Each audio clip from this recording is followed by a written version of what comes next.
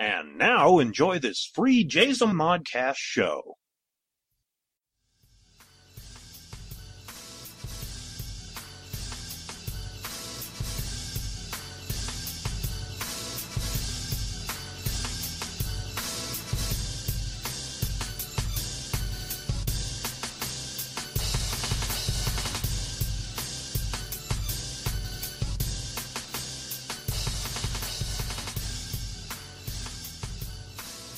It's Friday again. Time for some flashing back.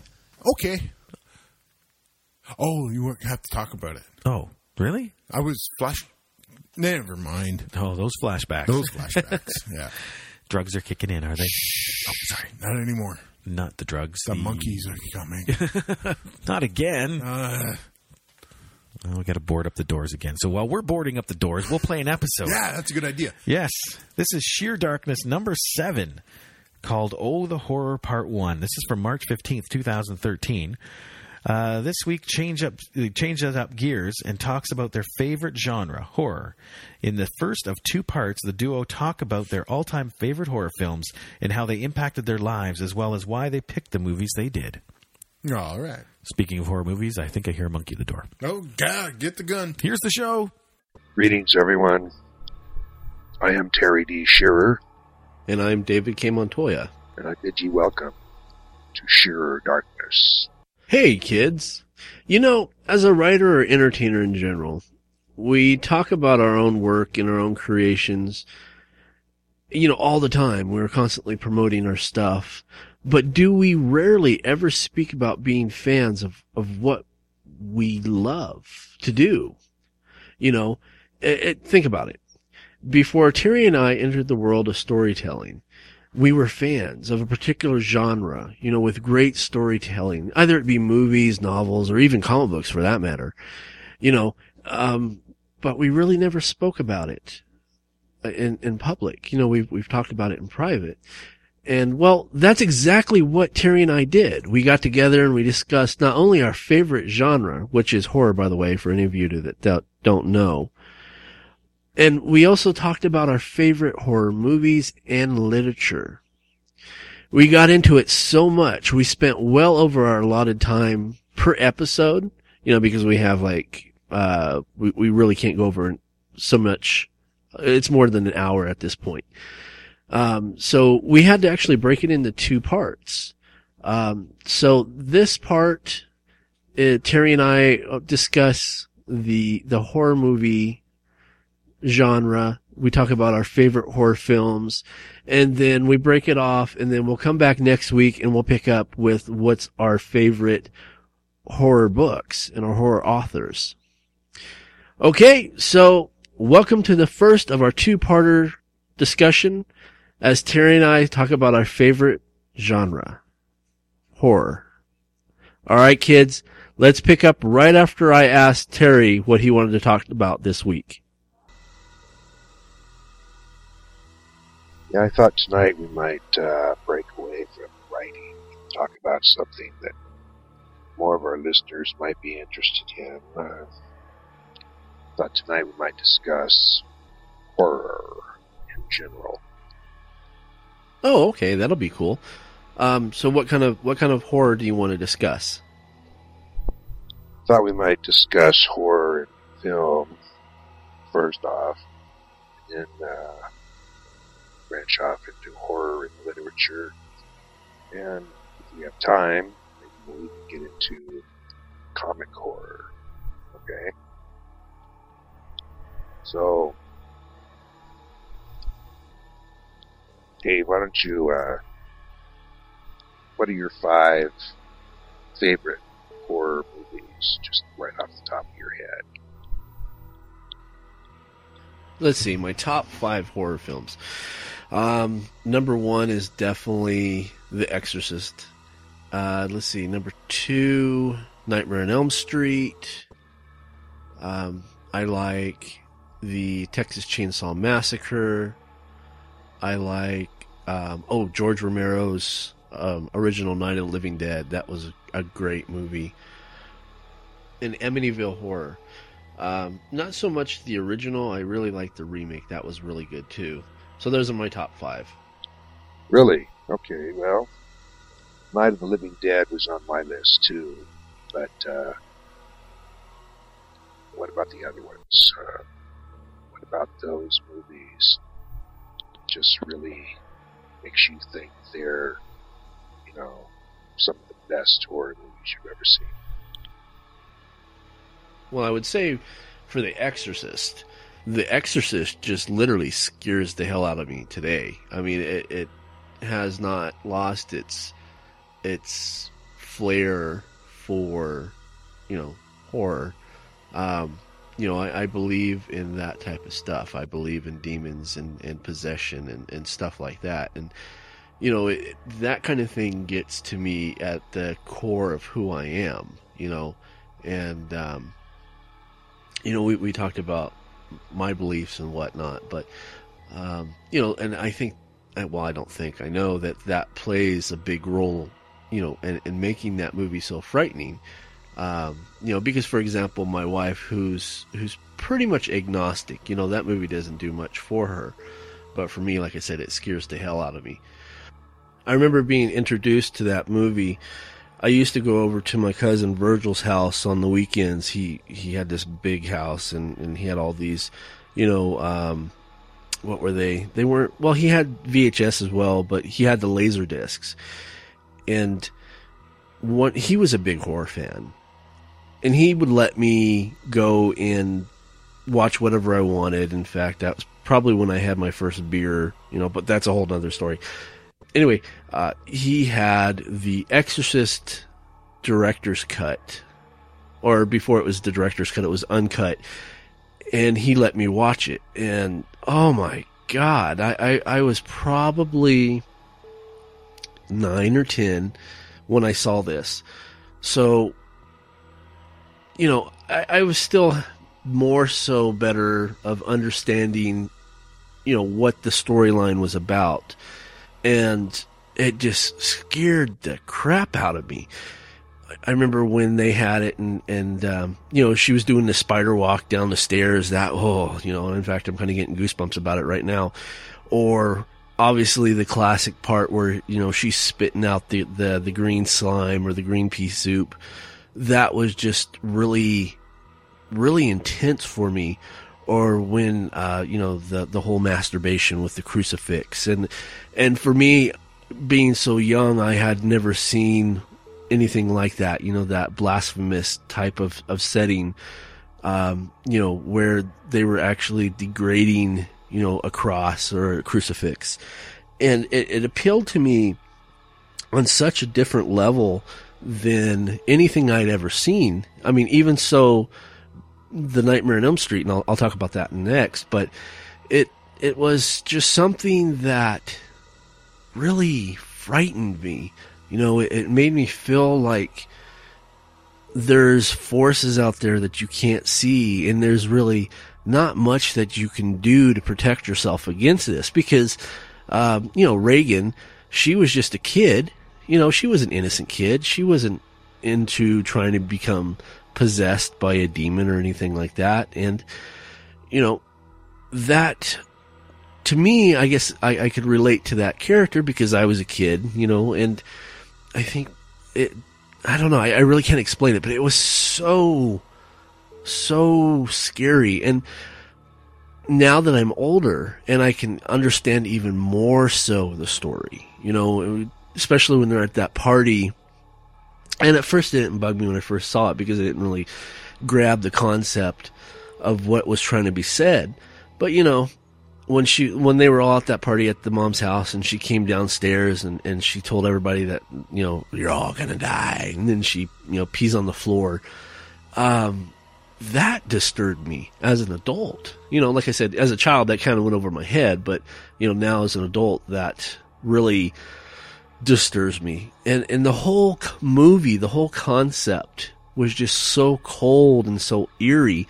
And, they've tried to reproduce with several other Exorcist movies, and it just can't get there. It's just something that was made, and I'm sure in the age of remakes, they're going to try to remake it again, but eventually it's it'll not have the same luster as the original.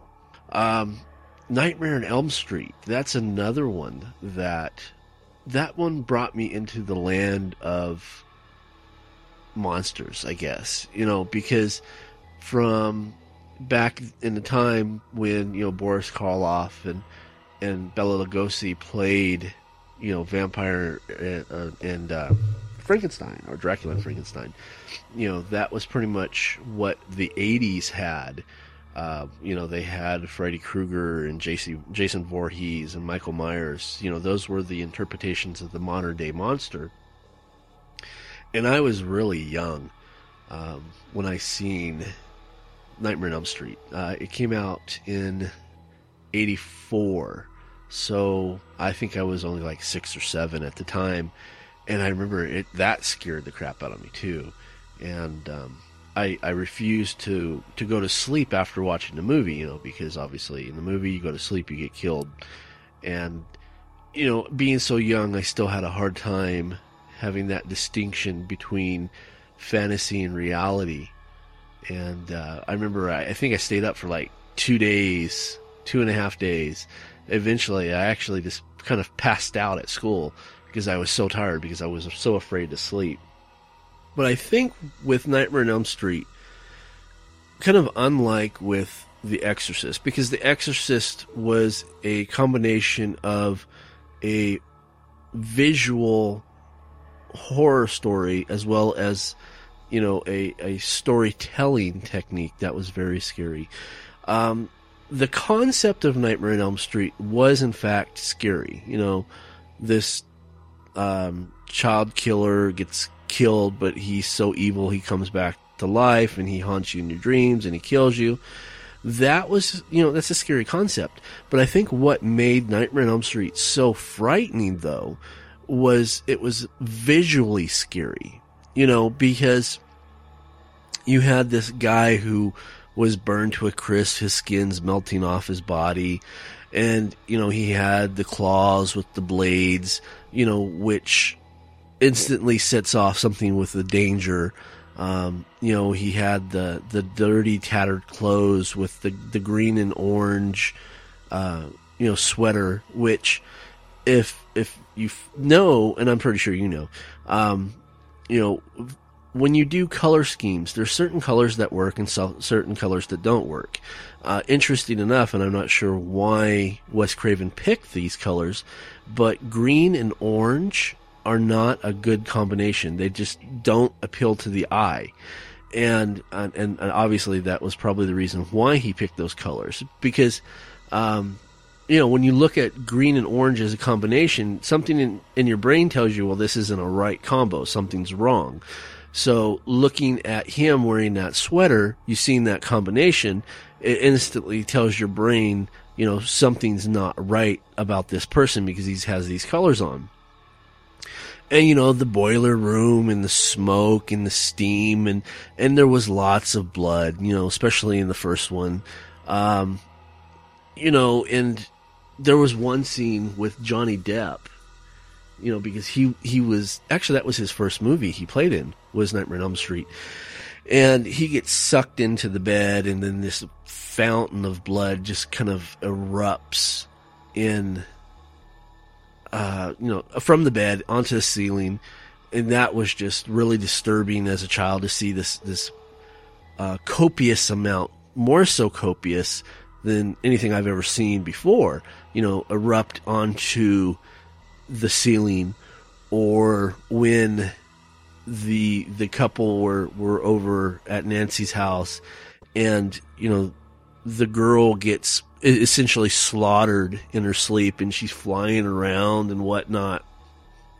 Oh, one of the good scenes, one of my favorite scenes in that movie is where, I think it was Nancy, she was laying on her bed, or she was going to sleep, and directly right above the bed was a cross or crucifix, I don't remember what it was, and you can see Freddy Krueger's face starting to come out of the wall, and that was just a really visually creepy storytelling method. I now as an adult, it's probably not as scary In fact, it's funny because you brought up horror movies. I just watched Freddy's Dead, just yesterday, in fact, and I watched it in 3D.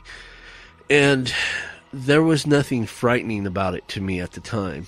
One of these days, because I actually have the entire box set of Nightmare on Elm Street, I'll have to sit and watch, Nightmare on Elm Street, the original, to see if it still has the same luster as it did, because it's been quite a few years since I actually sat and watched it. But I remember, that scared me. And like I said, it wasn't so much the storyline, it was visually. Visually, it scared the crap out of me. With George Romero is he's such a big influence on me, creatively. And I've always enjoyed his movies. Interesting enough, though, when I first got into George Romero, it wasn't so much of the zombie stories. It kind of brought it to me because I knew and understood his political, ideology and how he kind of incorporated it with his stories. And then after that, I just kind of got into, George Romero's zombie making. And who doesn't love a good zombie flick? And Night of the Living Dead is one of those movies where I don't think it could work today, because today now everybody needs blood and gore and shit like that. But back then, if you really put it on a spectrum in the 60s, and I remember reading about the big hoopla because there was a topless woman on the movie poster. That was pretty controversial. And I think it was just something for me that set me on a creative path. Without Night of the Living Dead, without George Romero, I wouldn't have gone on and wrote the end and, came up with the stories that I did. Now, with Texas Chainsaw Massacre, that's totally different. That was just a vile movie. And that kind of struck me at the monster level of Nightmare on Elm Street did. Not so much that it scared the hell out of me, but it just, something like that could happen. And then when I found out about Ed Gaines and, it was loosely based on that character, that kind of intrigued me more. And just the brutality and the mindset of those type of characters really pulled me in, and I really enjoyed it. I remember watching the first one, and Leatherface was running around with his chainsaw, and he was chasing the main character, the female character. I can't think of her name off the top of my head. And I remember, I was like, I through the whole flick, when they finally showed him, I was trying to figure out what the hell was he wearing. And I remember asking my cousin Pat, I was like, what is he wearing on over his face? Is it a mask or whatever? And I remember he looked at me and he told me, he's like, dude, that's somebody else's face he's wearing. I'm like, what? And he's like, yeah, they skinned his face and now he's wearing it as a mask. And that really troubled me. I was like, wow, what a vicious character. And of course, with them, making human, chili. They made Texas chili out of human parts. It was something different that I was used to when I saw it, because like I said earlier, I had seen The Exorcist by that time, and I had seen Nightmare on Elm Street by that time. So by the time I got to see Texas Chainsaw Massacre, it was a whole type of genre, a subgenre of horror. And, they've tried a couple times to redo the movie, with, sequels. The last one that they did, the Texas Chainsaw, the beginning was really good. That was pretty much close as the original as far as, what they were trying to hit. And with Amityville, I think it kind of falls back with the same thing of The Exorcist. Like I said, I believe in possession and demons and stuff like that. And whenever you bring those type of things into play into a movie, for me at least, it really bothers me to my core. And it just, it was frightening. It wasn't so much a the frightening experience that I had with The Exorcist, but still, it was a very frightening experience, altogether, in its own little neat package. Okay, cool. Well, there's something you have to remember. That is that I grew up in the 50s and 60s. So I was, trained with Universal Monsters and American International Horror flicks.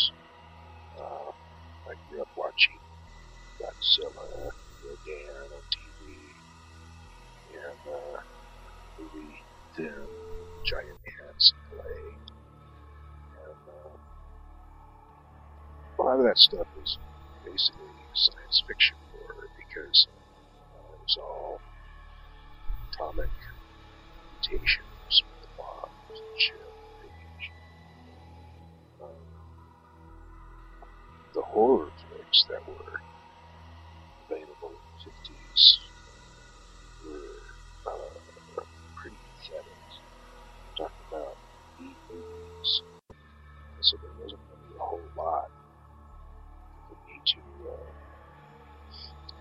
grasp onto. It was just basics like Frankenstein, Dracula, Bloody Creature, Black Lagoon, Invisible Man, the Wolfman, stuff that was just classic. And in the 60s, American International started coming out with a lot of Edgar Allan Poe type movies, which were horror, but they weren't what we call today's horror. So when I think of horror, I don't think of slasher flicks, blood, and dozens of people being killed in movies. Because that's just not what I was trained to understand what horror was. I think there's a difference between terror films and horror films. That's just the way I was brought up. I actually agree with you wholeheartedly on that. For like Saw and that one Human Centipede and some other ones, they're okay movies. Well, other than Human Centipede, I just didn't. Nah. But Wolf's Creek and stuff like that, they were more bloody, like you called them, terror movies than horror films, and they're okay in their own right. But I do agree, they're not horror like the examples you gave, or the way I feel horror films are done. So getting back to the science fiction horror, it was a number of years before that reached its pinnacle. One of my all-time best horror movies ever has got to be Alien. That just brought about a whole new genre in science fiction horror. Before, in the movies, when they went into outer space, or they had creatures come down from outer space, they were always something that we were familiar with, or something that was just ridiculous. But H.R. Geiger designed the alien interior of the alien spaceship, and that guy is so far out in space anyway that his creation just changed genre around completely. In space, not only can they not hear you scream, but if you become attacked by some sort of monster with acid blood, shit, you're just SOL out there because no one is coming to rescue you, save you, anything. And even though Ripley got off the Nostromo in a lifeboat, she had no idea whether she was ever going to be rescued. I guess several years before she finally was. But anyway, Alien is right up there in my top few because the intensity of that movie was just mind-numbing. And I saw that on the big screen when it first came out. And seeing that movie on a big screen was just, I was just like you in the spaceship, those narrow little corridors and the tunnels and shit when they're tracking down the alien. I mean, it was just claustrophobic. And anyway, great movie, one of the best. I remember, because I was fairly young when I saw the movie, I think it was on HBO or Select TV or something like that. I remember the monster, well, let me back up. The alien, as a child, I always interpreted it as a monster. It wasn't until I was older that I actually made the connection that it was a being from outer space. There was more than one. To me, it was just a monster. And I remember, it was scary on that level. And that was actually one of the first movies that introduced me to science fiction horror. Another one I like is Event Horizon. I don't know if you've seen that one. That was a really good one. That was horrifying. And because like what you were saying, you're out in space, no one can hear you scream, no one can come help you, and pretty much you're on your own. What other movies is on your list? All right, well, then I have Night of the Living Dead, and that movie jump-started a whole new genre, zombie movies, which we are still dealing with today, and it is just as powerful today, the zombie movement, as it always was. And zombies are scary because it's not like you can just kill them. Well, you can if you hit them in the head, but of course, Night of the Living Dead, it was just the dead were coming after you, and all they wanted to do was kill you and eat you. And it was something that the public had never seen before.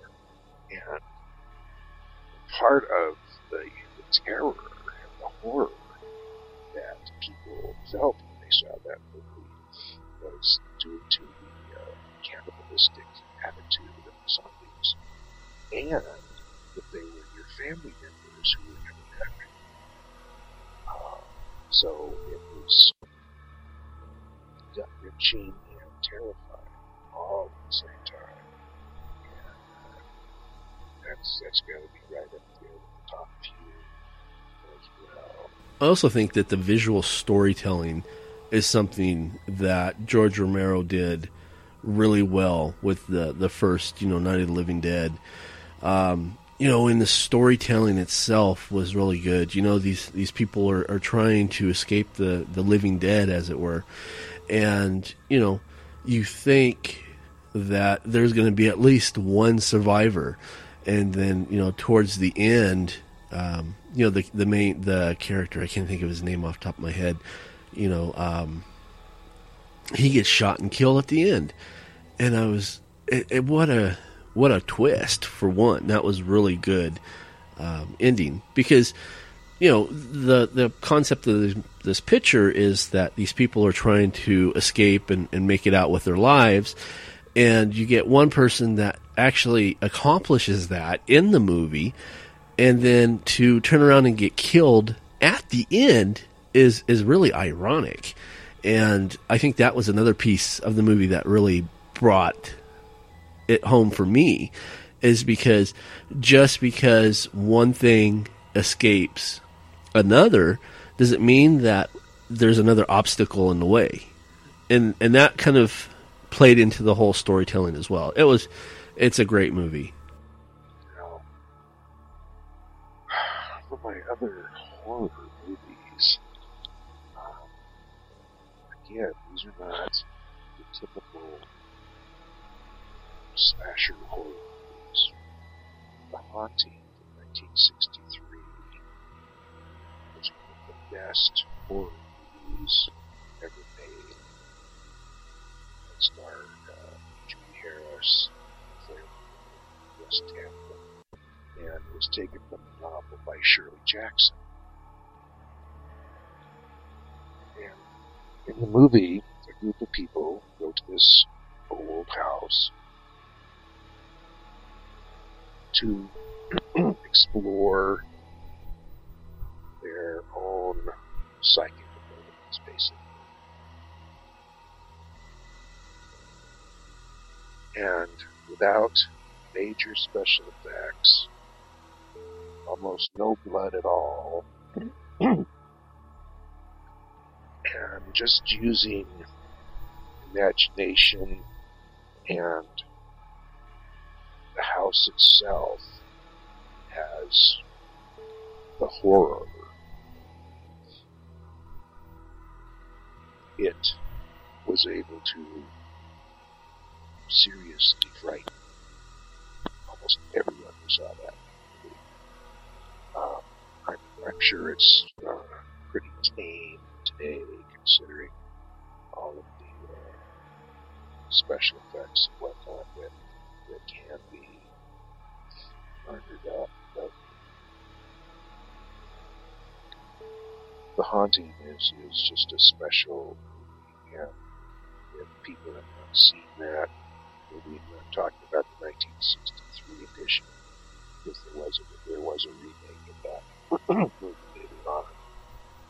It's in black and white, but you should watch that movie if you've never seen it, because it is a horror movie, seriously. Beyond that, another one is Angel Heart. That's from 1987. Starred Mickey Rourke, Robert De Niro, Lisa Bonet, and Charlotte Rampling. Again, this movie is not your typical horror type movie, at least not today's horror. There is, however, blood in this movie. There is lots of blood. But it's a different kind of a sequence. But Mickey Rourke is a private detective in the 1950s, and it has got to be one of his very best acting roles, although he was pretty good in Sin City. But Mickey Rourke is great in this movie.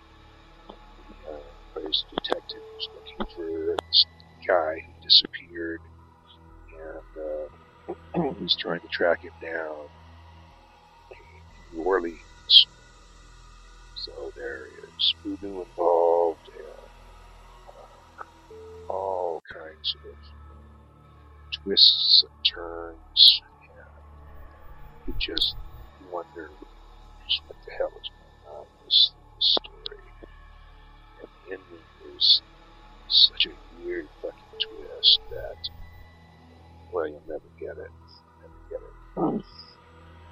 So that's Angel Heart. Believe it or not, I've heard of that one. In fact, I don't know if you know this, but they're coming out with a remake that's actually due out next year. I don't know who's going to do, the casting or the director or anything like that, but I know that they're actually doing a remake on Angel Heart. Anyway, go ahead. I'm sorry. Excuse me.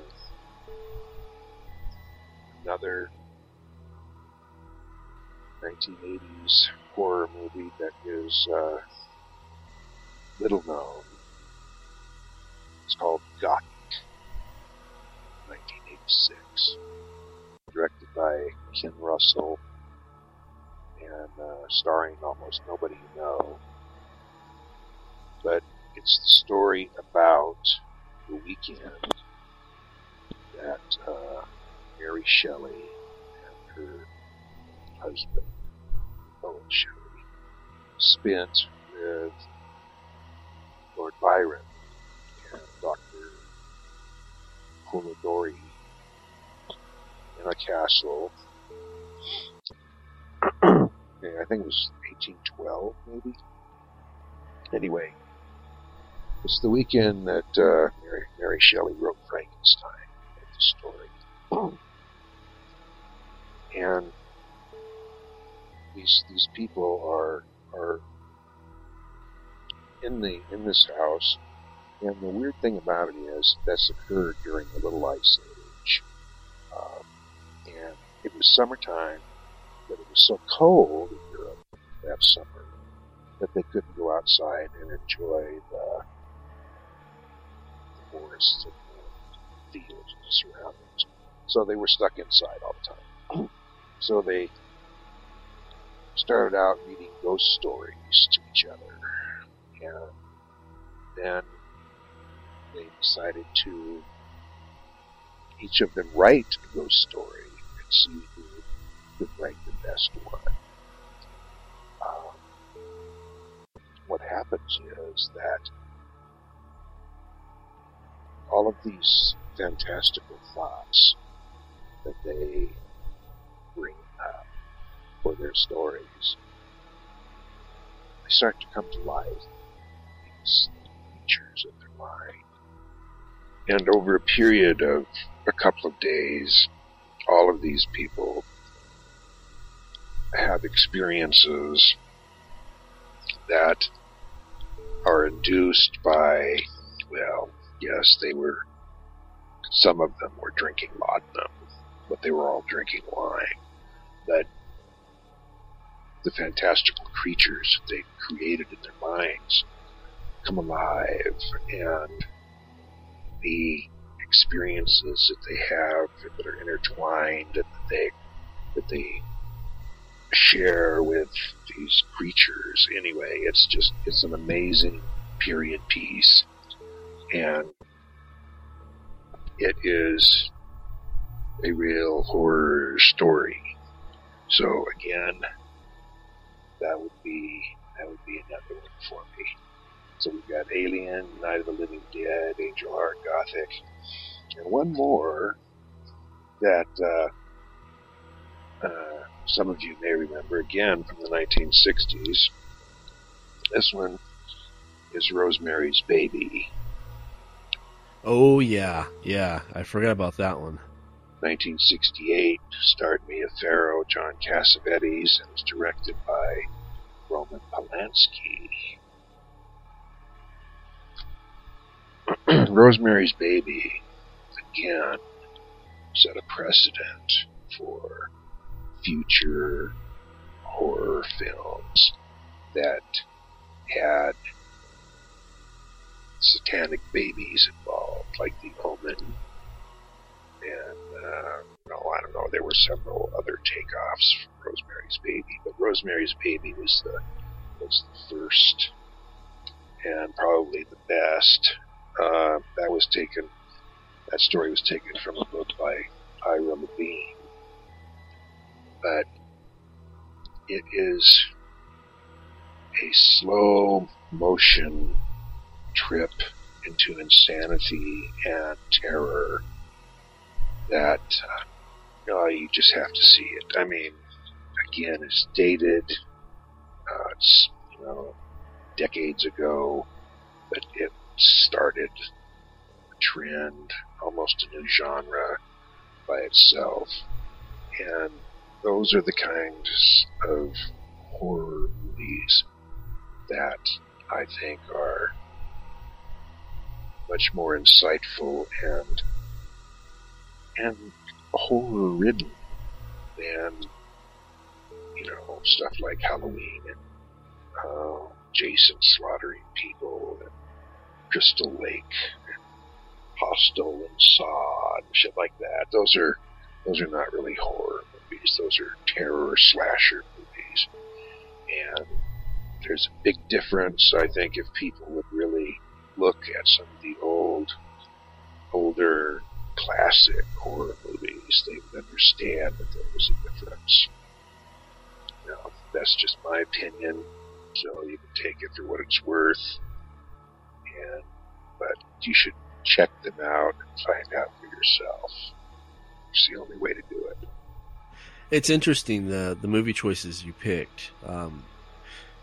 I've actually seen them all, and they are good. And it's interesting how the subcategories of this genre can span so far and, go from, science fiction horror to the Omen-esque type horror.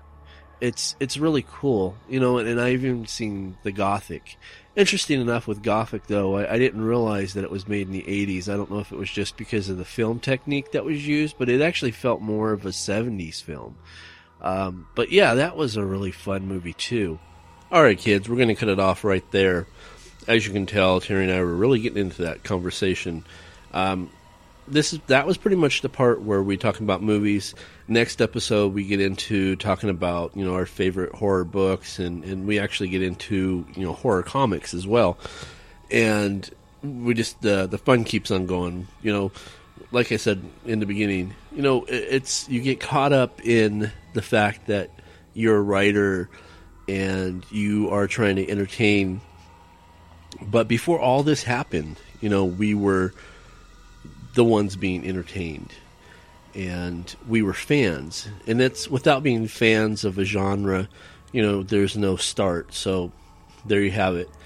I guess what actually led to the start of our writing. So come back for next week for the part 2 of our conversation. And, like I said, we'll dive in and continue to have the fun. For Terry D. Shearer, I am David K. Montoya, and I bid ye all a good night. Okay, we're almost out of nails. Yep. It's a dining room table. Oh, yeah. Then we could just break the nails out of that. Okay, so we're good. Or, we could use spaghetti before cook it. It's still pretty hard. Yeah, I've tried nailing that in. It doesn't work. You got to hit it really square. Oh, maybe that's my problem. You're off a little bit. Yeah, I just lay it on the wood and bang on it, so okay. No. So what's your favorite horror movie? My favorite horror movie is still Night of the Living Dead. Yeah? Yes. I'm a glutton for zombies. That would make you a ghoul. Yeah, or cannibal. Cannibal. No, they're dead. Yeah, but it's still human. No, it's a zombie. But it was. But it's not anymore. It's reanimated flesh. Right. That makes it a zombie. That takes it out of the human category. But they look like a human. Just because they look like humans. Okay, mannequins look like humans. I haven't eaten one of those in a while. That would make you a termite. Yes, it would, wouldn't it? A lot of fiber in my diet that week. Yes, it would. What's your favorite horror movie? Mary Poppins. That's terrifying. That umbrella. Some crazy witch lady with that umbrella and that bag. Uh-huh. Singing all the time. Oh, nobody sings all the time. Nobody's that happy. No kidding. She's hiding something. That's what it is. Let's get on to episode 2. All right. Episode 2 is part 2 of Oh, the Horror. Part 2 of Terry and Dave's conversation about their favorite genre of horror and their favorite horror authors, books, and a brief history lesson about EC Comics, the people who originally brought you the horror comics. Oh, I love DC Comics. Yes. Yeah. Tales from the Crypt. Yeah. All right. Let's do it. Greetings, everyone. I am Terry D. Shearer. And I am David K. Montoya. I bid ye welcome to Shearer Darkness. Welcome back, folks.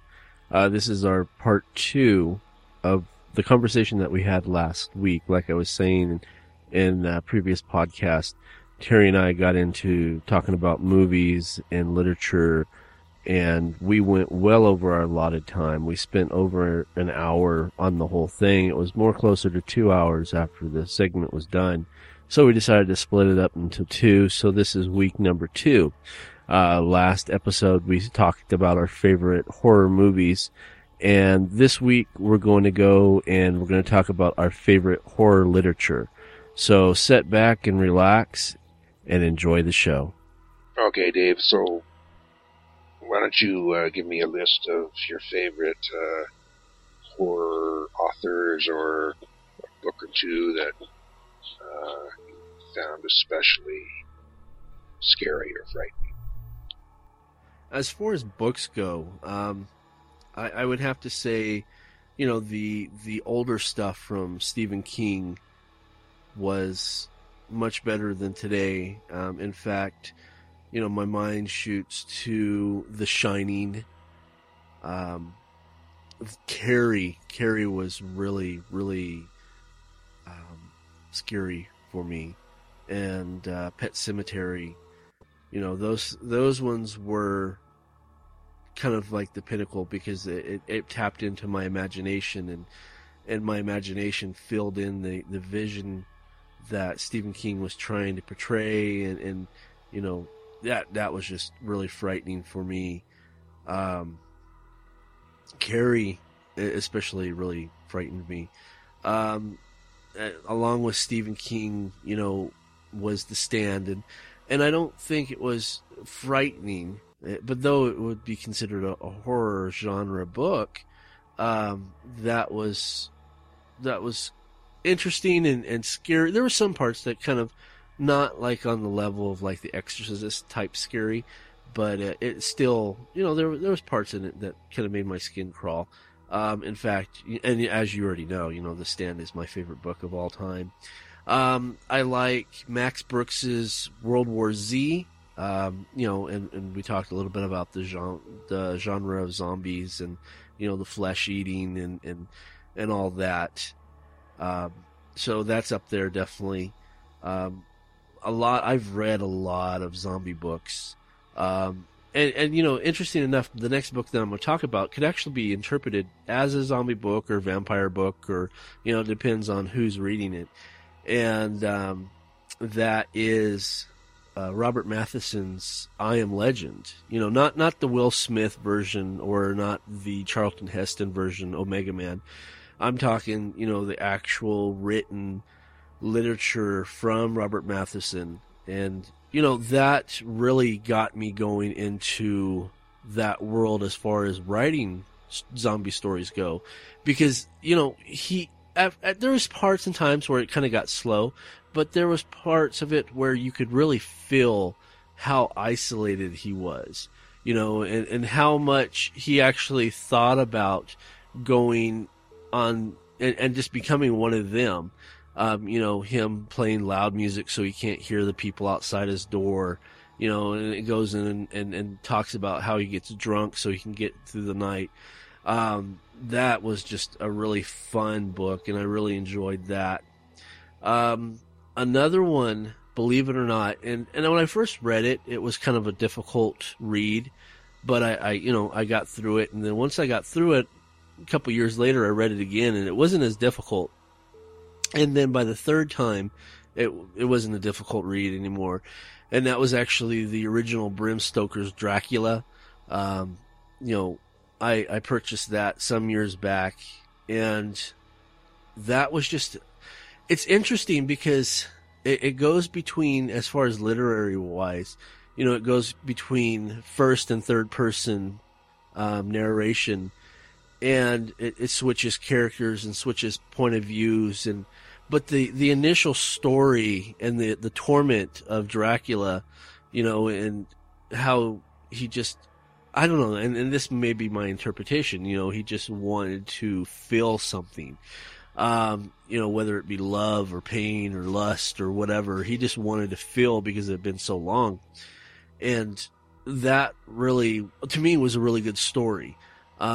You know, it had said that there was kind of a homophobic type feel to it, but I actually disagree. I think it was just that period of when it was written by Bram Stoker, and I thought it was a great book.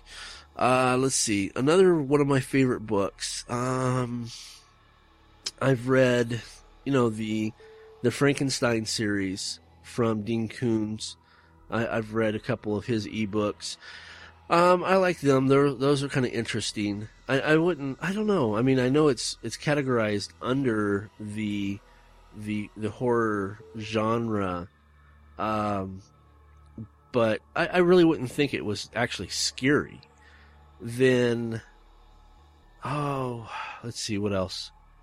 I actually had a copy of Clive Barker's Hellbound Hearts, which would later, it become Hellraiser, but it was the novella. And I actually lost that on the move back to California. Now, if people thought that the original Hellraiser was gruesome, that's actually nothing compared to the book. The book was much more. And Clive Barker has very much a deviant mind, and it really comes through in his writing. So that's up there as well. Man, I wish I still had that book. Maybe I'll have to go online and see if I can buy it again. But that is a great book to have. It's not Hellraiser. It's called Hellbound Hearts. Really good book. Well, I agree with you that Stephen King's early work was some of his best.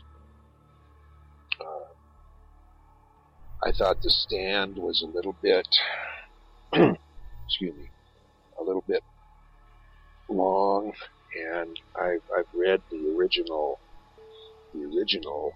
story that he turned into his editor, and the editor removed some 3,000 words from his original manuscript to make The Stand the way it is as people read today.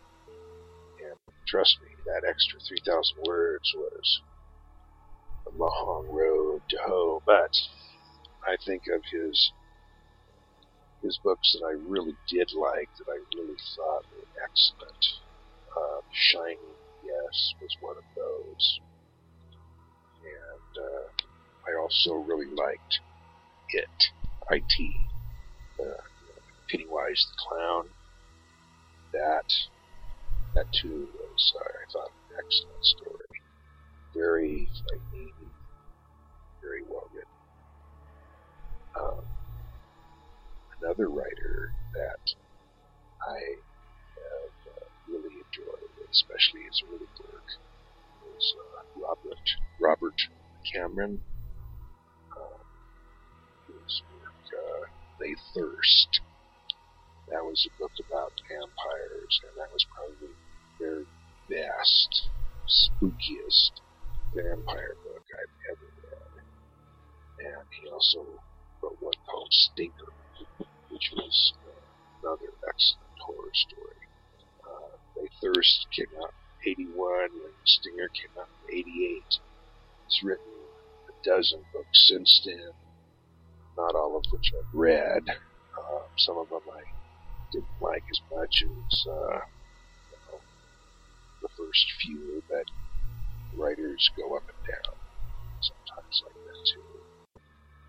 Actually, Dean Koontz, the very first book of his I ever read was Phantoms, and I thought that was a killer horror story. They made a movie out of it too, which of course was not as good as the book, but it was a reasonable adaptation of the book. But a lot of his other stories I just couldn't get into that much.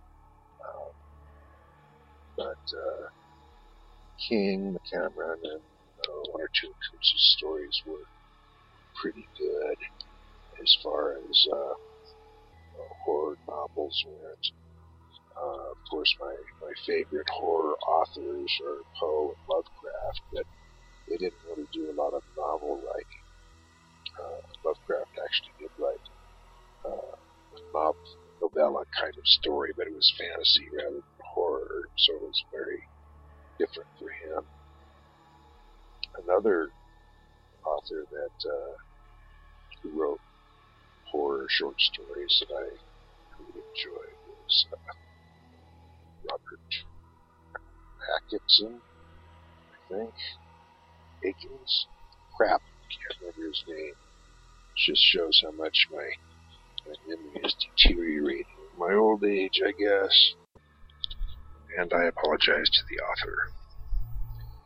But with writing horror, just as in movie horror, it doesn't have to be a pile of bodies, pile of bloody bodies, or a pile of bloody body parts to make it a decent horror story. Shirley Jackson wrote a lot of short stories too that were horror vein, but psychological horror is more intense than massive bloodletting. You don't really need to have slaughter to make people afraid. Horror is something you experience deep inside of your soul or your mind, and you know when you're scared, and you don't have to be covered in blood to be frightened. So I think overall that horror is better suited to the mental aspects. What you expect is going to happen. What you expect around the corner or in the dark room or when you open the door, rather than having to be slammed, slammed in the face by something. But, that's just my opinion. Although, in my stories of horror, I rarely have blood or death. And yet, the point still gets across that what is happening is frightening and horrible. You know, that's funny. I've actually never really sat and thought about it, but that's very true. Your stories aren't full of dead bodies and blood. In fact, one of my favorite horror stories that you've written is Between the Moon and Mars. Now, I know that's more of a sci-fi horror, but that's just one of my favorite stories. I remember being really engrossed in it, and in fact, it's mainly dialogue between two corporate heads of a pharmaceutical company, and it shifts towards the end. But I don't know, something about that story really grabbed my attention, and it's one of my favorite horror stories because it just kind of gave me the heebie-jeebies. Going back into one of the podcasts that you were talking about, the what if factor, and that made me think, what if something like that were to really happen? And I don't know, that's always given me a heebie-jeebies. That's one of my favorite all-time stories that you've written, is Between the Moon and Mars. Another one of my favorite stories that you did, and that was on Erotica magazine when we were doing that. And I read that story numerous times, was To Kiss and Kill. And then, what was it, last year you came out with a revamped version of it, and it was just so damn good. It's, again, there's no real death. There's a, dead body, as the officers investigate the murder, but there's really not that much blood or, what you would consider, what people today would consider, the main facet of horror. It was pretty much a very subtle story. That was more of a psychological horror, like you were just talking about. And it was such a good story. And the ending, the twist at the end was just absolutely great too. And off the top of my head, I think those are my two favorite horror stories that you've written. And I forgot about the It. I read the It a long time ago, and from that, I've, kind of developed the thing against clowns. I'm not a big clown fan, and it's directly derived from reading It. And in fact, I think I might have It in my book library. Probably after this, I'm going to sit down and start pulling out some books and doing a lot of reading. Just because it's been so long since I've read anything good, just dive back in. But I think what it comes down to, for the most part, I agree, but, for me, I don't know if it's just a personal thing. When I read horror or I watch a horror film or whatever, I don't know. There's just that aspect of wanting to see dead bodies and blood. And again, that's just my own personal opinion. And to each their own. It's everybody's it's not everybody's cup of tea. One way is not specifically good for another person that it is for one person. You know what I'm trying to say? Well, we obviously have some differences in our taste in film and literature, I guess, but we have some similarities as well. Like, it just all depends on, upbringing, what you were taught, and what you feared as a child, I guess. The very first horror movie I ever saw in the theater was Vincent Price at the Pit, the Edgar Allan Poe story. And that movie bothered me for weeks after that. But I still enjoy a good horror movie. And while I will watch, Nightmare on Elm Street and Halloween series and things like that. I just think that anytime you have a bunch of young kids who get slaughtered throughout the movie, I just fucking feel like they deserve it anyway, so it's not that really, it's not that horrible for me. It's not that much of a horror movie.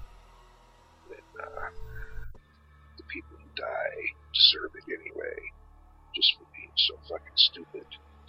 But that's the way things go.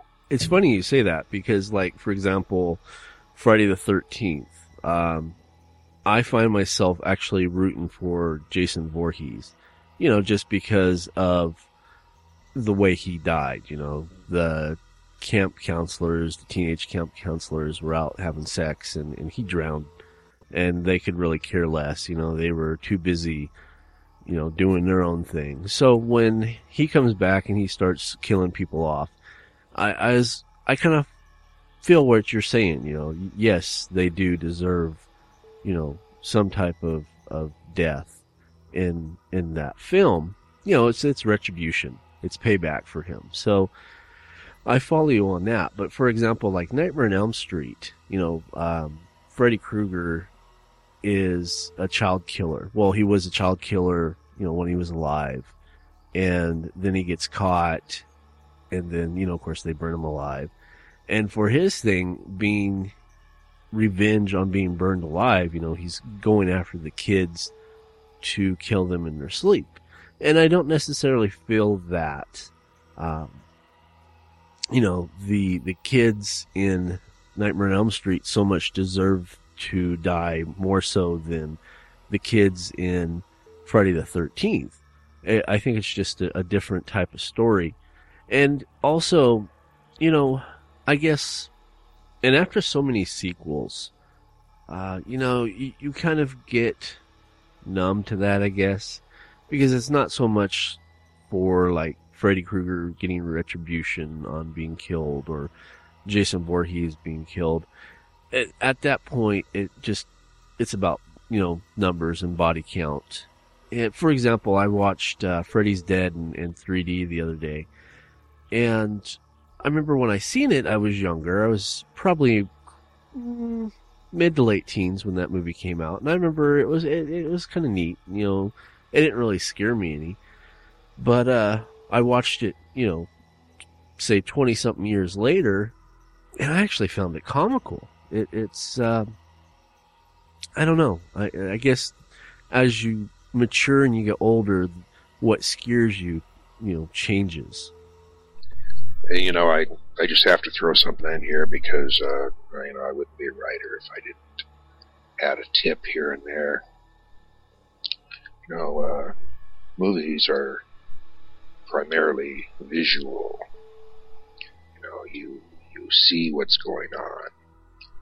In a book, however, the reader only sees what the writer shows them. So, in a horror story especially, sometimes they're tough to get across to the reader the emotions, but the writer has to show the reader what's going on, or else the reader is just lost. So, that's just another thing to remember. Alright, I guess we got time to hit the comics. Dave, you're more the comic guy. So, when you talk about horror comics, I guess you have to talk about EC Comics. Tell our listeners a little bit about, whatever you know about EC Comics from the 50s. It's funny because EC Comics kind of indirectly guided my life. They had such a profound effect on what would become of me. And I'll get to that point in a minute. But essentially, EC Comics was a publisher in the 1950s. And, they started off doing traditional, we'll call it traditional, comic book work, for kids. And, then later on, they went into the world of making horror comics. And that's where they found their niche. They're of course, and I'm sure you probably know too, they came up with many horror comics that would eventually be translated into neither film on the big screen or even TV series. And their main thing, though, was it was kind of a shock value. In fact, they had one comic book, and the only reason I remember this is because it's the first reprint that I ever read of an actual horror comic from EC Comics. It was called Shock, and it was pretty much a kind of whodunit, but it was really graphic. And towards the middle of the story, they realized that the person that they're trying to capture, this killer, was actually like a specter demon that was all skeleton, looked very much like the Grim Reaper. And the Grim Reaper, I'll just call it the Grim Reaper, they were a flesh eater. So, well, no, they only were a flesh eater. They would literally eat a human body down to the bare bones. And these cops were trying to figure out what it was that was doing this. And, I was introduced to that in the late 1980s, neither between 87 to 89, somewhere in there is when I read it, and my cousin gave it to me. And during this time, I was introduced already into the world of like DC Comics. I hadn't even got into really so much Marvel Comics, but DC Comics. And even during that time, me being young, you know, my parents would only allow me to have the campy stories. So I was always used to happy endings. And when I was reading this EC comic called Shock, and the Grim Reaper literally ate the two detectives at the end, and it just closed with the full-page splash of the Spectre walking away, and the two detectives, they still had their clothes on, but they were completely, they were skeletons. And I was like, wow, you know?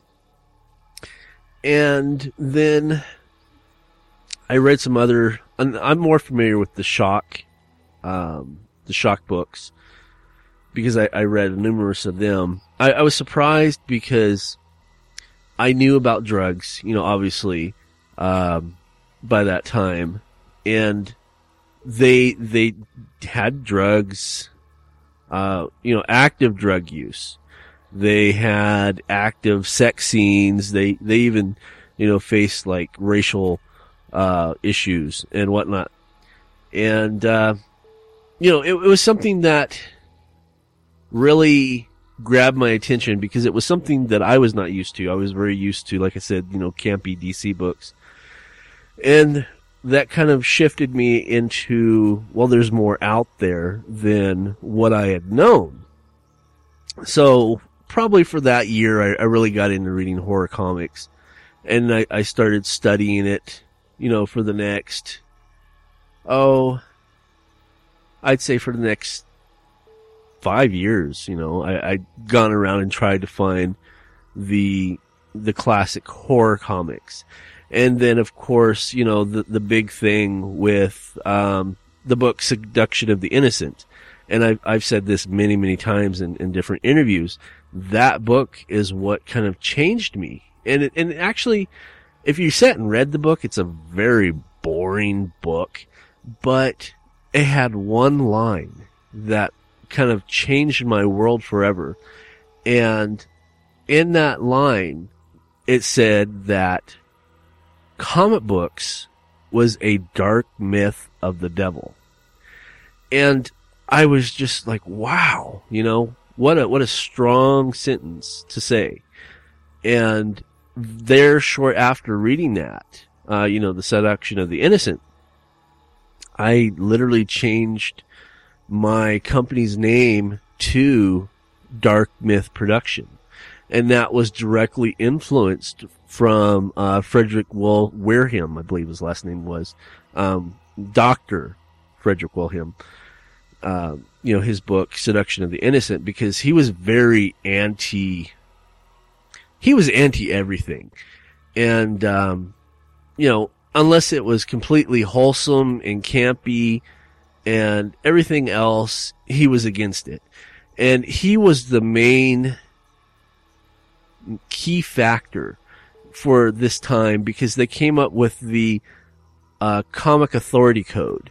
And he was the force behind it. So for the next 40 years, for anybody that had to go and buy a comic book, they would see this seal on it. And it was literally a government operation. And every comic book company for that 40 years, from the 1950s to the 1990s, had to send in their completed story. Well, you know, we're talking not just the written story, but the artwork and everything to be completed, and they had to send it into the Comic Authority Code to be approved. And if it wasn't approved, then back then, it's not so much now, and I don't know if you've ever noticed this, Terry, is, you know, you could go into a supermarket and you could have picked up a comic book. And in order for the supermarket to pick it up, they had to have the seal. Well, it's not so much that today. In fact, you don't see comic books in supermarkets anymore. It's just, it's a whole nother story. But anyway, so he was the direct influence of that. And what caused him to get on this crusade of sorts against horror comics, well, not even comic, it was comics in general, but it was the EC Comics that he got a hold of that made him feel that comic books were the dark myth of the devil. Well, I had to do some research on these guys because while I remember the comics, I didn't know that much about the company. And what I found out was that in the 1940s, the original owner,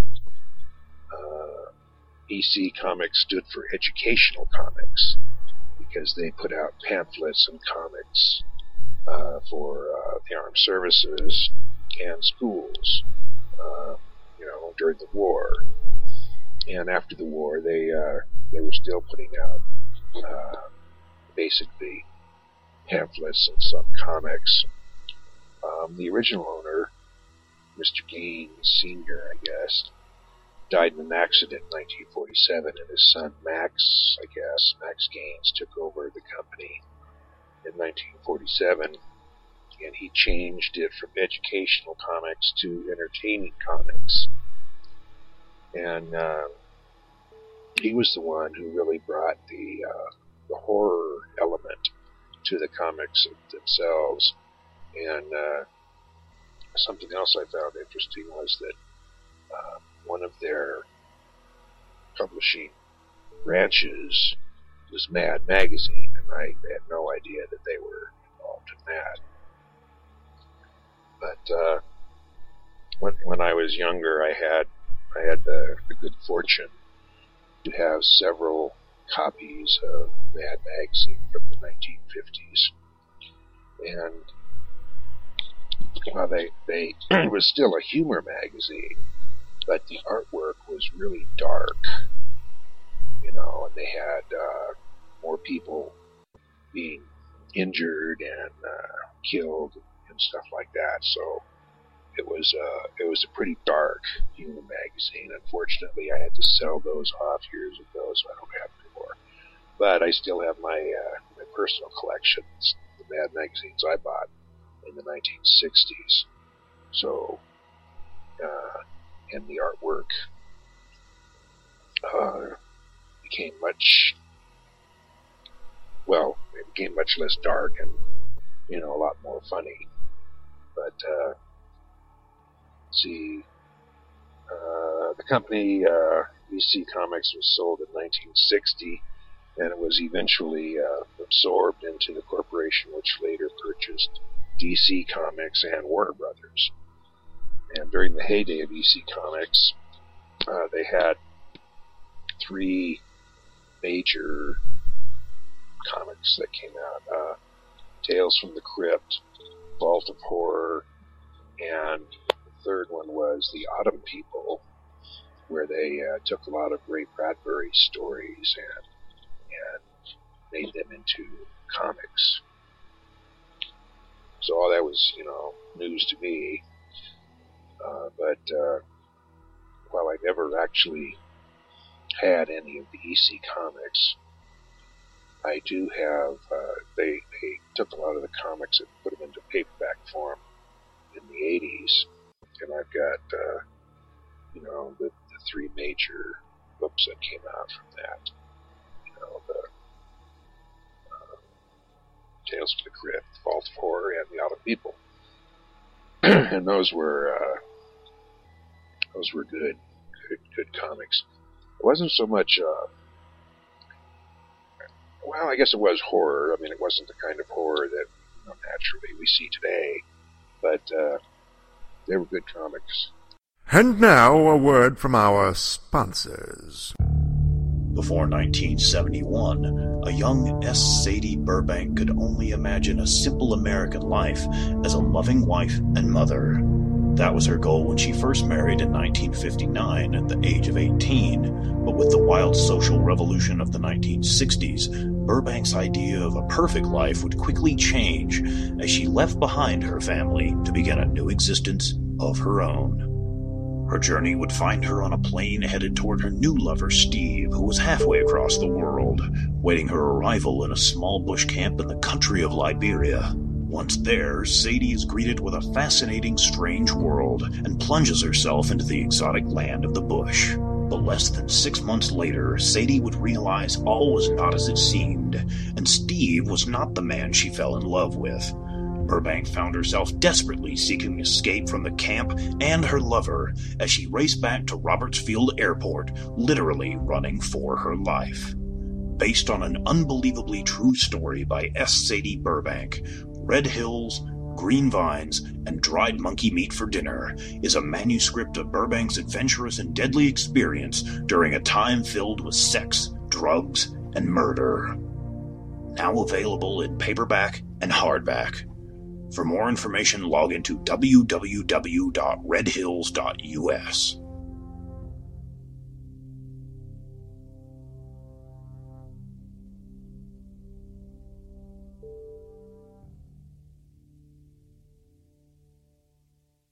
Are you looking for a new book, comic, or apparel from your favorite MythWorks or independent creators? Then you're in the right place. Introducing the all-new redesigned MythMart store. Now bigger, badder, better. Sign up and become a member and receive 10 to 50% off on selected items. Get the all-new Terry D. Shearer's Bloody Hell t-shirt, or non-members can pick up one of our ebooks for only $4.95. Or go into the past and relive the 90s with MythWorks Comics Classics for $3.99. The new MythMart. Bigger, badder, better. Visit MythMart at www.mythworks.com/MythMart. Or find us on Facebook for extra savings.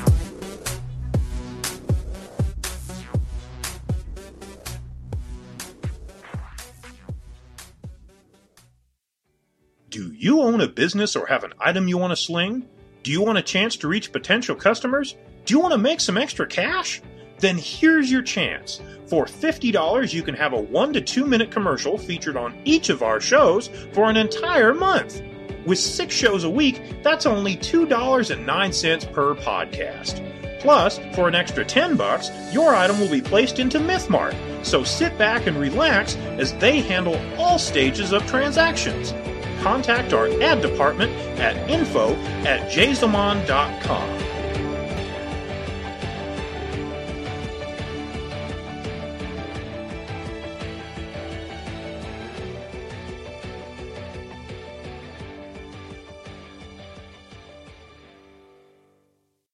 What else you got in that area, Dave?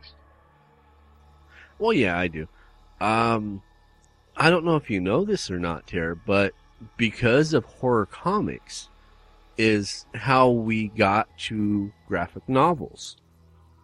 Now, like I was saying with the Comic Authority Code a moment ago, so back then you couldn't have anything to do with monsters, vampires, Frankenstein, werewolf. There was even an incident one time where they wanted to come out with a zombie book, and they wouldn't allow the name zombie on the title, so they actually changed the Z to a V, and it was Vombies or some shit like that. But anyway, after they sold EC Comics to DC, now DC was there. DC is highly intelligent when it comes to marketing, and they wanted to reproduce these books, but they knew that they couldn't get away with it because of the Comic Authority Code. So what they did in 1964, if I remember right, they came out with the books, the comic books, in a book form. Hardback book form.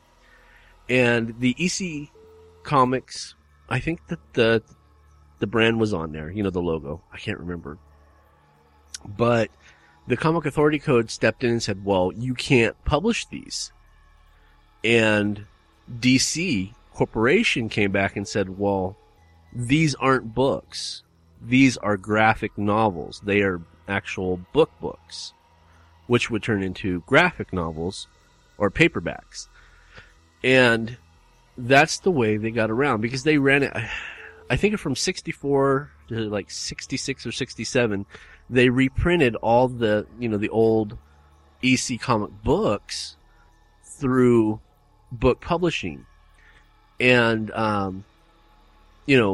that's how they got away with it. That's how the feds couldn't get involved and stop them, is because they said that,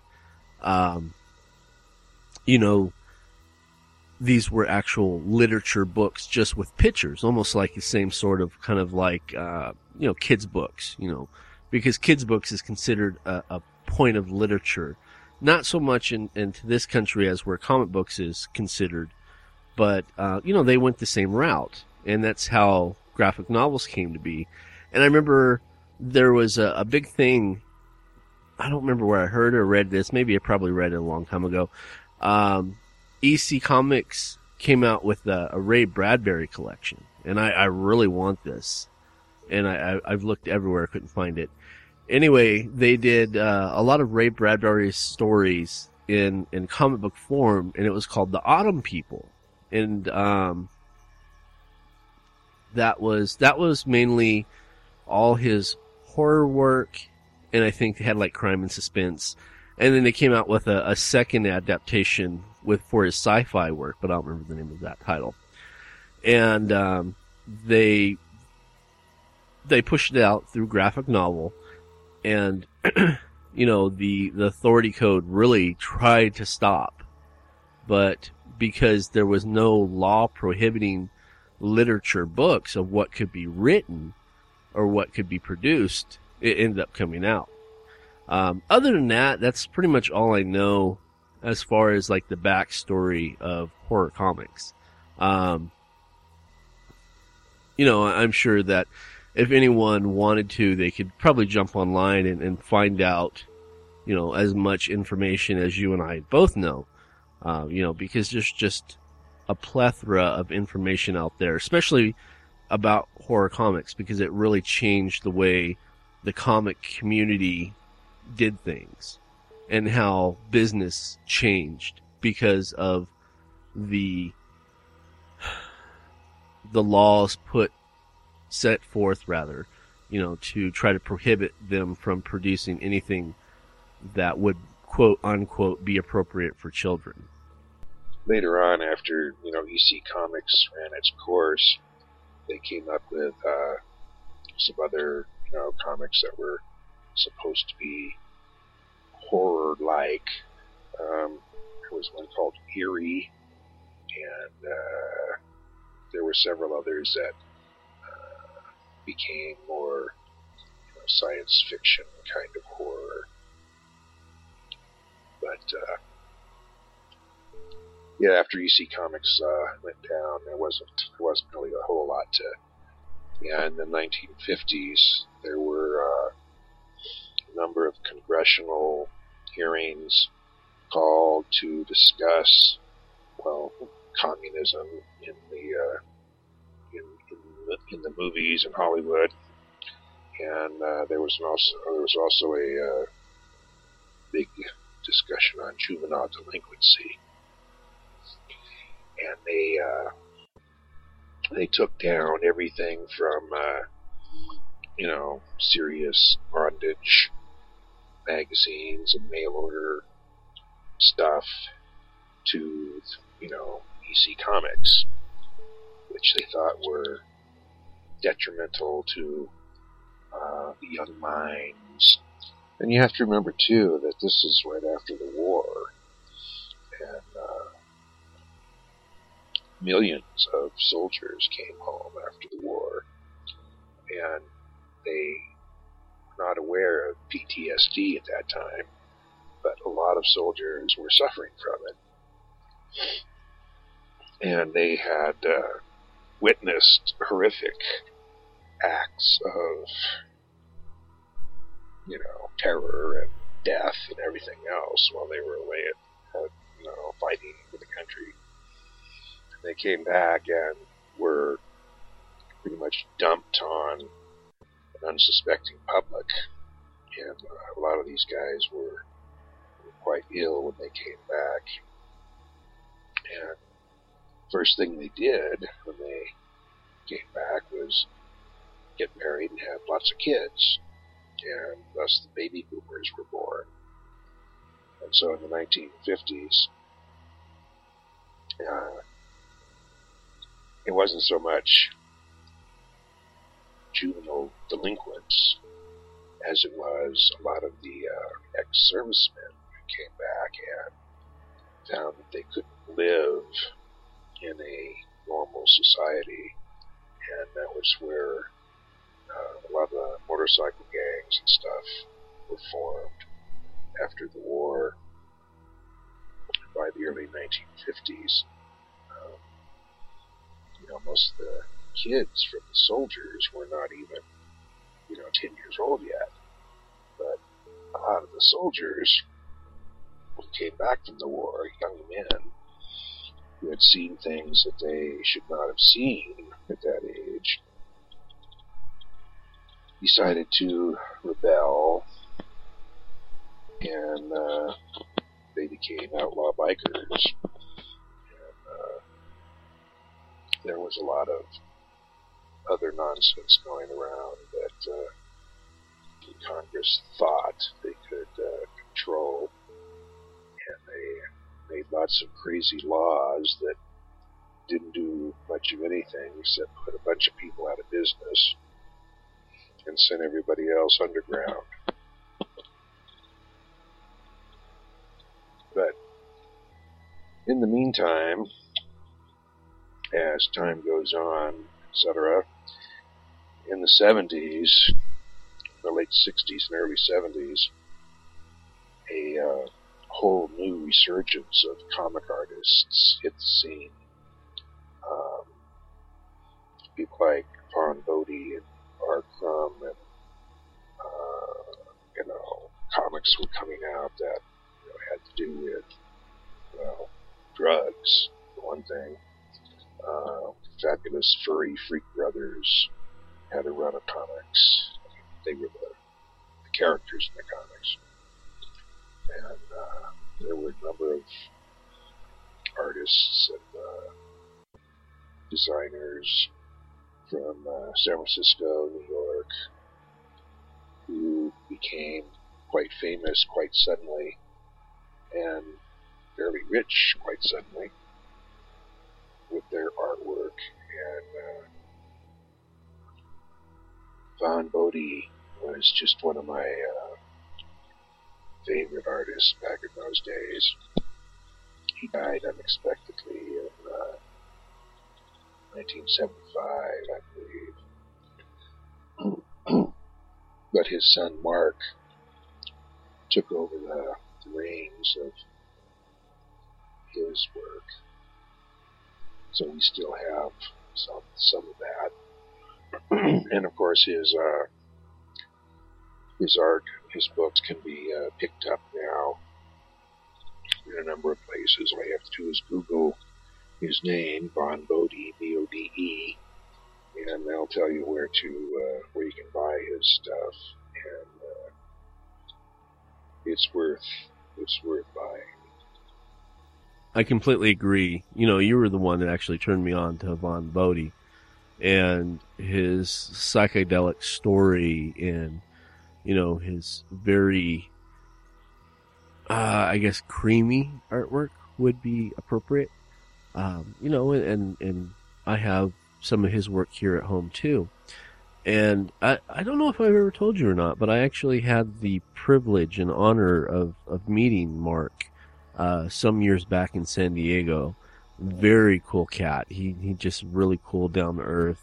We had at least a good half an hour, 45-minute discussion, just talking about him and his dad and what life was like. Very cool guy. And I agree. If anybody out there who listens to this likes something different as far as comic books go, definitely go check out, Vaughn Bodie, Mark Bodie's work. And I know there's some stuff there on Amazon.com that you can pick up as well for a good price. But horror comics, I don't know, man. Dave, I've been away from the comic, culture for a long time, so I'm not really sure. But are there any major horror comic companies or selections out there now? Believe it or not, there is. They're still out there. And coincidentally, it's owned, the company that produces these books are owned by DC Comics, and it's a Vertigo Comics. And while they may not be the horror comics that we talked about, from the 50s, they are definitely considered horror comics. And like Johnny Blaze, Hellblazer, they actually did a movie with Keanu Reeves, but they didn't call it Hellblazer. They called it Constantine. The chain smoking detective that can go to hell. That's actually a comic book called Hellblazer. I have a couple copies here at home somewhere. Let's see what else. They also produce Neil Gaiman's Sandman, which is a very good one. Deadman, they produce House of Mystery, The Haunted Tank, Kid Infinity.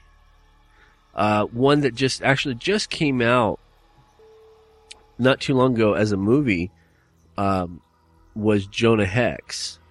That's actually considered a horror title through Vertigo. And then, of course, you have stuff that is kind of, okay, for example, like Image Comics, they produce, horror stuff. Another movie that it got turned into was 30 Days of Nights, by Steve Niles.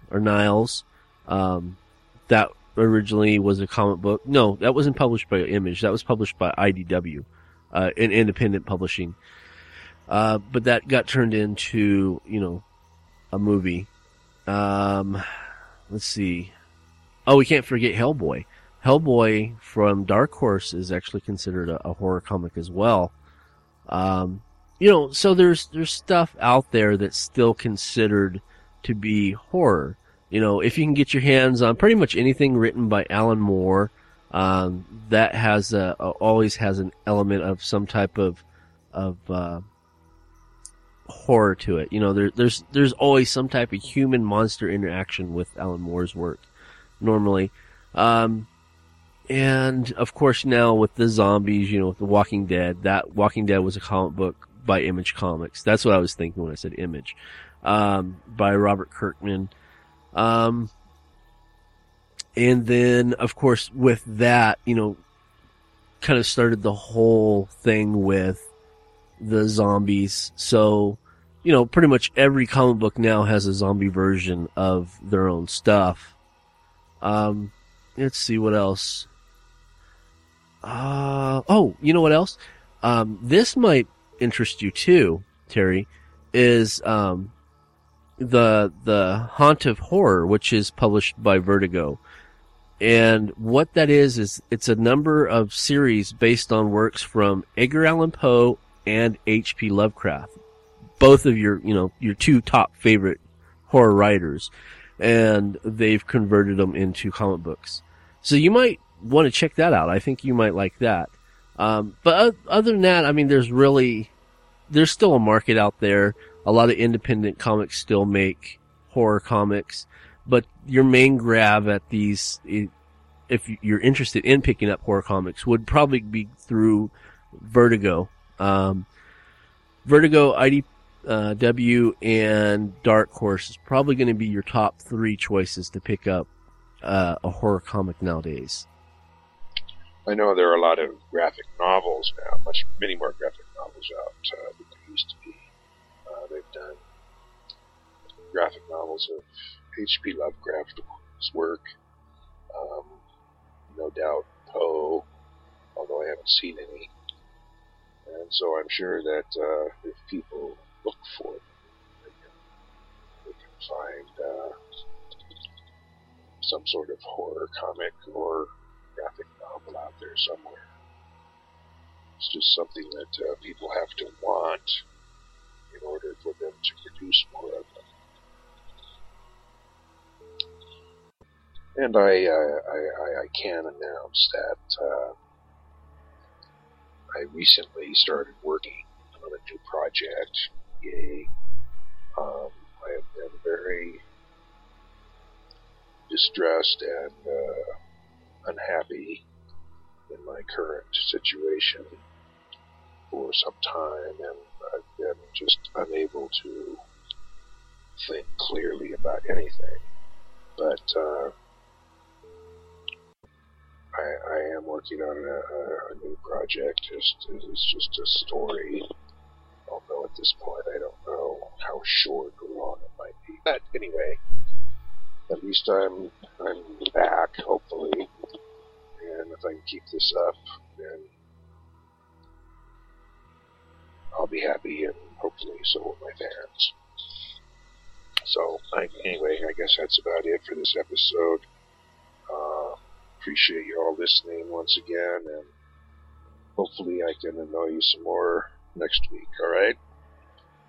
I'll say good evening, and I'll let Dave close us out. Take care, everyone. Good night. Thank you, Terry. And, I have to say that this has got to be one of my favorite podcasts of all times. I just completely enjoyed this, talking about films to books to comic books. Just had an absolute blast. So thank you with, coming up with the idea to talk about that. So come back next week, folks, and find out what else we're going to talk about. Until then, for Terry D. Scher, I am David K. Montoya, and I bid you all a good night. Okay. What's your least favorite horror movie? Showgirls. I have a new least favorite horror movie. Yeah. Yeah. What's your new least one? Showgirls. Yeah, I know it must be scary, but I just... Censor yourself. Wrong show. Yep. Okay. Well, we're going to go into our third show here. Reaper Rick's Tree Frog Expose Cafe, number 10. This is from April 10th, 2013, called Guten Tag. Hello. Hello. Guten Tag. Rick returns this week with news on the cannibal cop, an update on another possible asteroid collision and those happy people in North Korea. Afterward, Rick gets happy as he gives us a lot of information about human reproductive systems. Well, there you go. Yep. Okay, let's get to the... I got to hear this. Hey, everyone. Welcome back. I am Reaper Rick, and you, as always, are not. Okay, I have an update on something I was talking about last episode. If you listen to that show, I was talking about spirits. And I wondered why spirits were usually chased from their homes or whatever by priests. People call in priests to cleanse their homes or whatever. Well,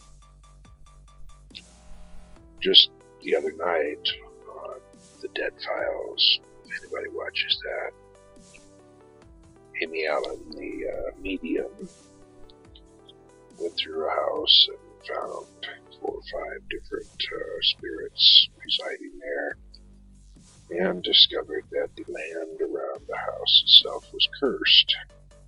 Now, oddly, and for the first time that I can remember ever hearing this, she suggested to the owners of the house that they called in a Wiccan witch to bless the land and bless the house to remove the spirits. And according to a follow-up on the show, the owners did that, and it appeared to be successful. So, and that's the first time I've ever heard anyone suggest they use something other than a Catholic priest to bless a residence. They occasionally will use a Native American shaman if there's something going on with the land. But that's usually when the spirits involved are also American Indians, ancients usually, but never a Wiccan. So thought that was an interesting development. And since it appeared to work, we're again brought back to the question of why do spirits obey any god whose name is invoked to have them vacate their place of residence.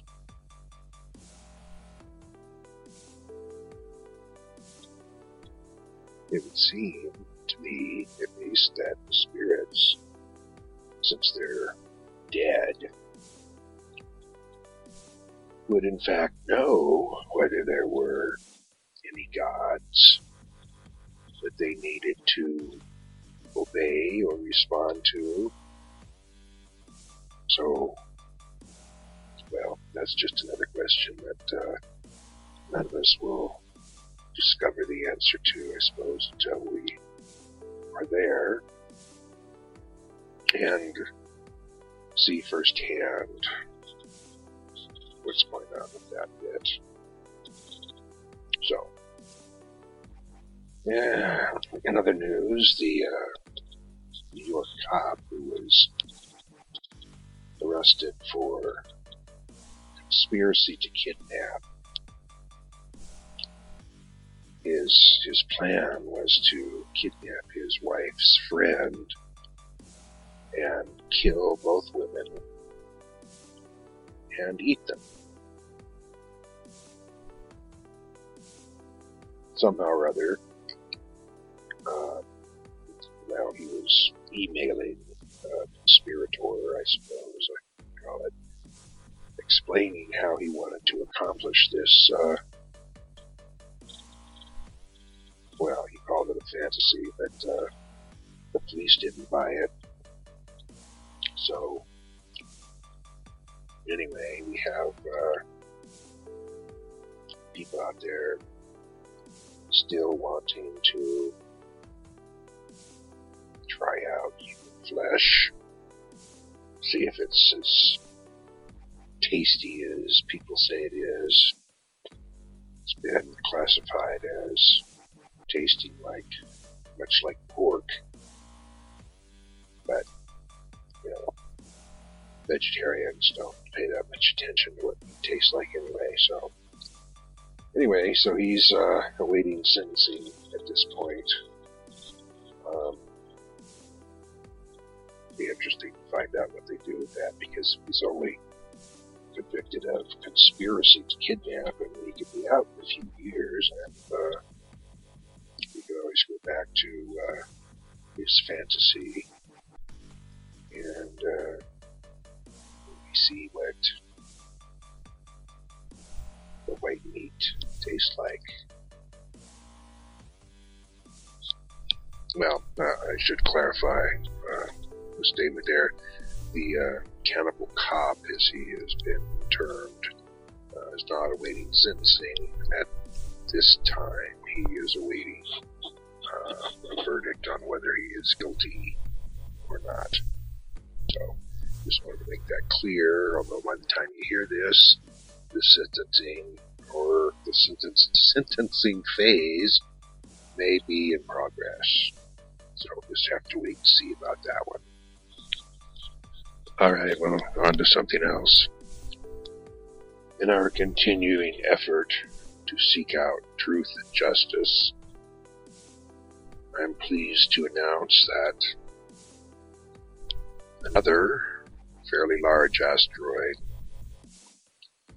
whizzed by the Earth this weekend without hitting us. This one, however, was some 600,000 miles out, so that was, twice the distance from the Earth to the Moon, so there wasn't really much of a chance of that one striking the planet. However, that makes half a dozen or so just in the past few weeks that have gone by close enough to be noticeable, not to mention the one that exploded over Russia not too long ago. So what's going on? with all these near misses? Is something happening that we should be aware of? Well, I think all that's happening is that, for a change, we now have scientists and observers here on Earth that are actually watching and tracking these near-Earth objects, these asteroids that come within striking distance of the planet. And one that went by not too long ago, Apophis. That one came in close. That one came in within the orbit of the moon. Bad news about that one is it's coming back in 12 or 13 years. I think it's 2026. It's supposed to fly by again.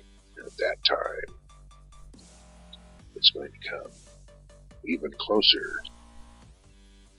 But they are fairly sure that it will again miss the planet. Further bad news, however, is that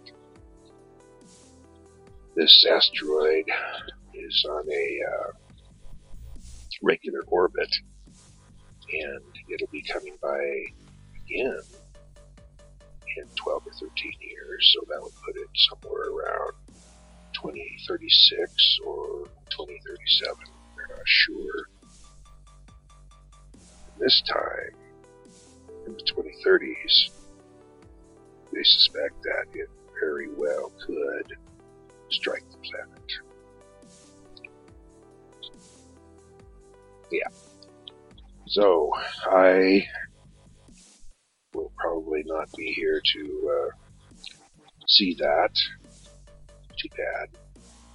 But for the rest of you who are here in 30 years, or I'm sorry, 20 years or so, 25 years, you may have the opportunity to find out just how well NASA and the government are prepared for a potential hit of a large asteroid.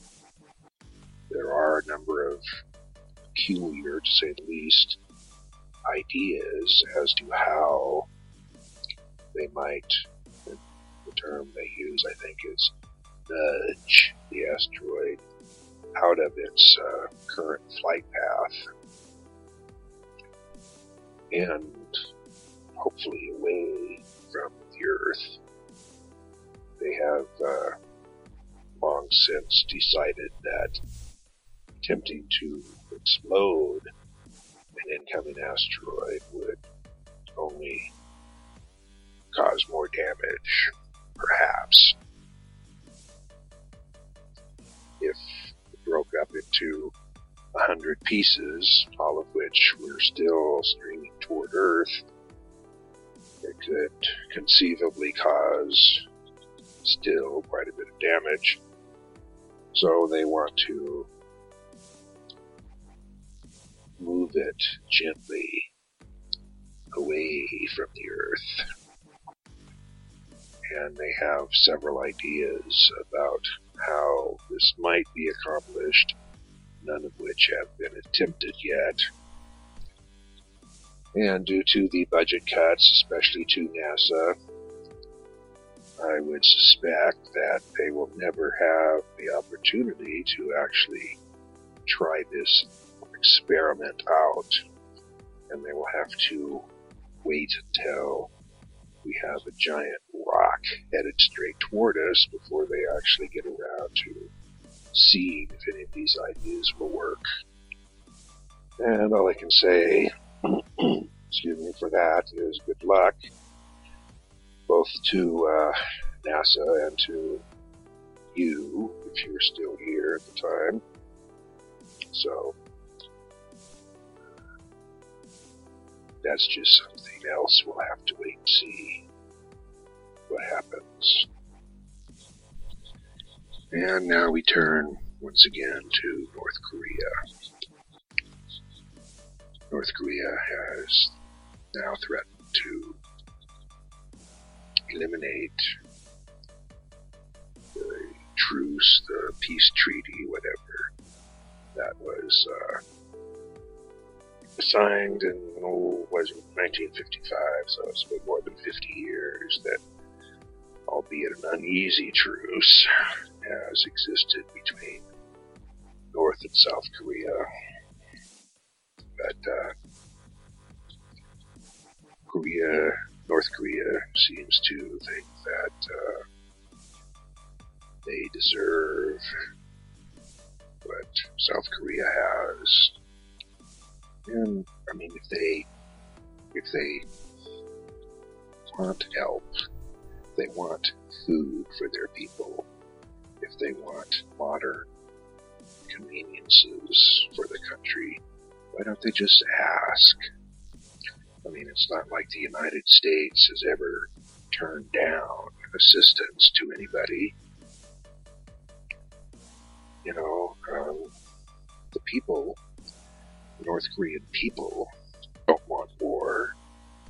They would prefer to have food and perhaps electricity, perhaps something aside from a water buffalo to help till their fields.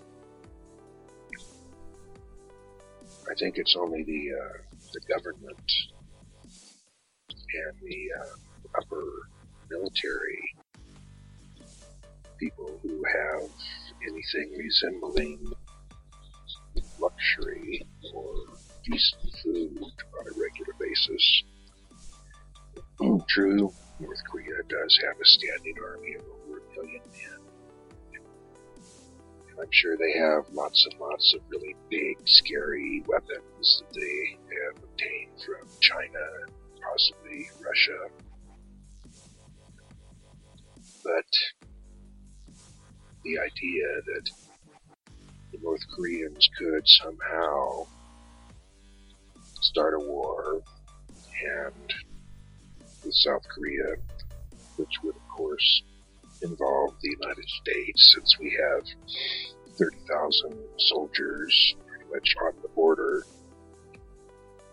And if the United States got involved, then more than likely China and perhaps even Russia would also become involved, and then we would have to draw in NATO forces from all of the friendly countries, all three of them, to help us out, and it could conceivably start another global war. You know, why doesn't Kim Jong-un simply call up the president and say, yo, how about sending us some food and we'll stop making stupid videos about blowing up Washington, and we'll stop rattling our sabers and threatening to go to war. I mean, it's the 21st century. There's no real reason to go to war anymore.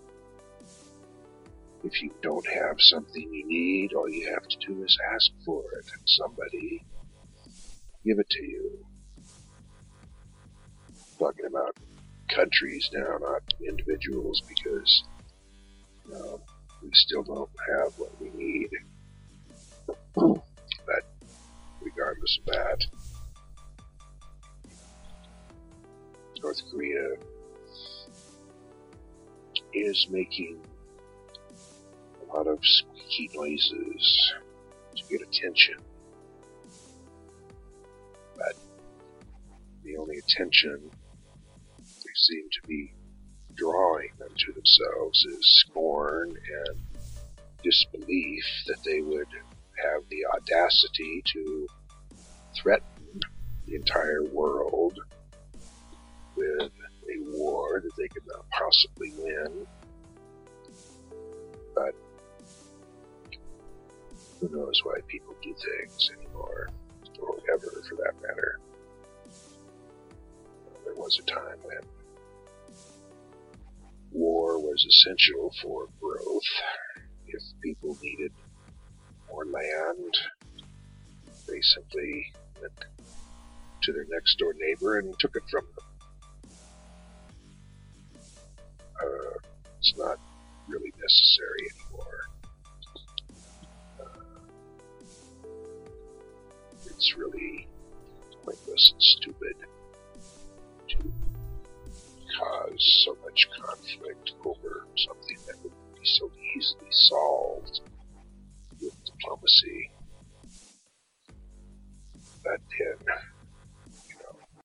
it's not my place to make those kinds of decisions. I'm sure the president has numerous people on his staff to advise him how to make things better.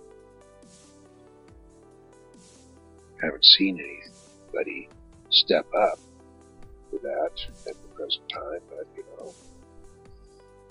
we still have a few years left in the Obama White House, so we'll just have to wait and see about that too. So many damn things, we just have to wait and see what's going to happen, because we can't know until something does happen. Okay.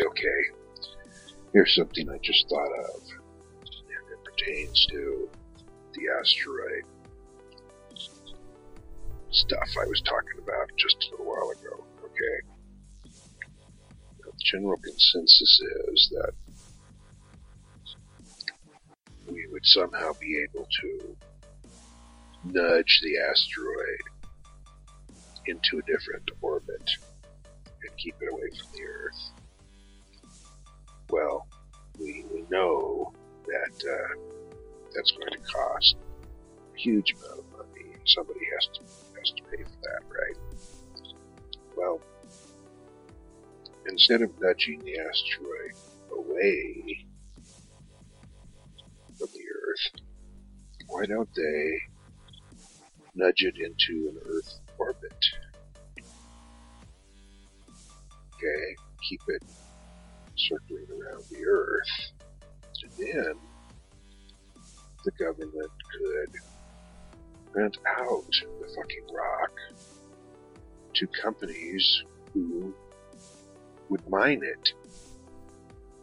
The general consensus is that most asteroids have a lot of stuff that people would want to mine. Everything from precious metals like gold, platinum, to just basic stuff like iron ore and other minerals that could be used here on Earth. So, instead of, just kicking it out into space and hoping it doesn't come back and kick us in the ass in a few years, they should just position it above Earth, and that whatever companies have the balls and the money to do so, go up and mine the damn rock until there's nothing left of it.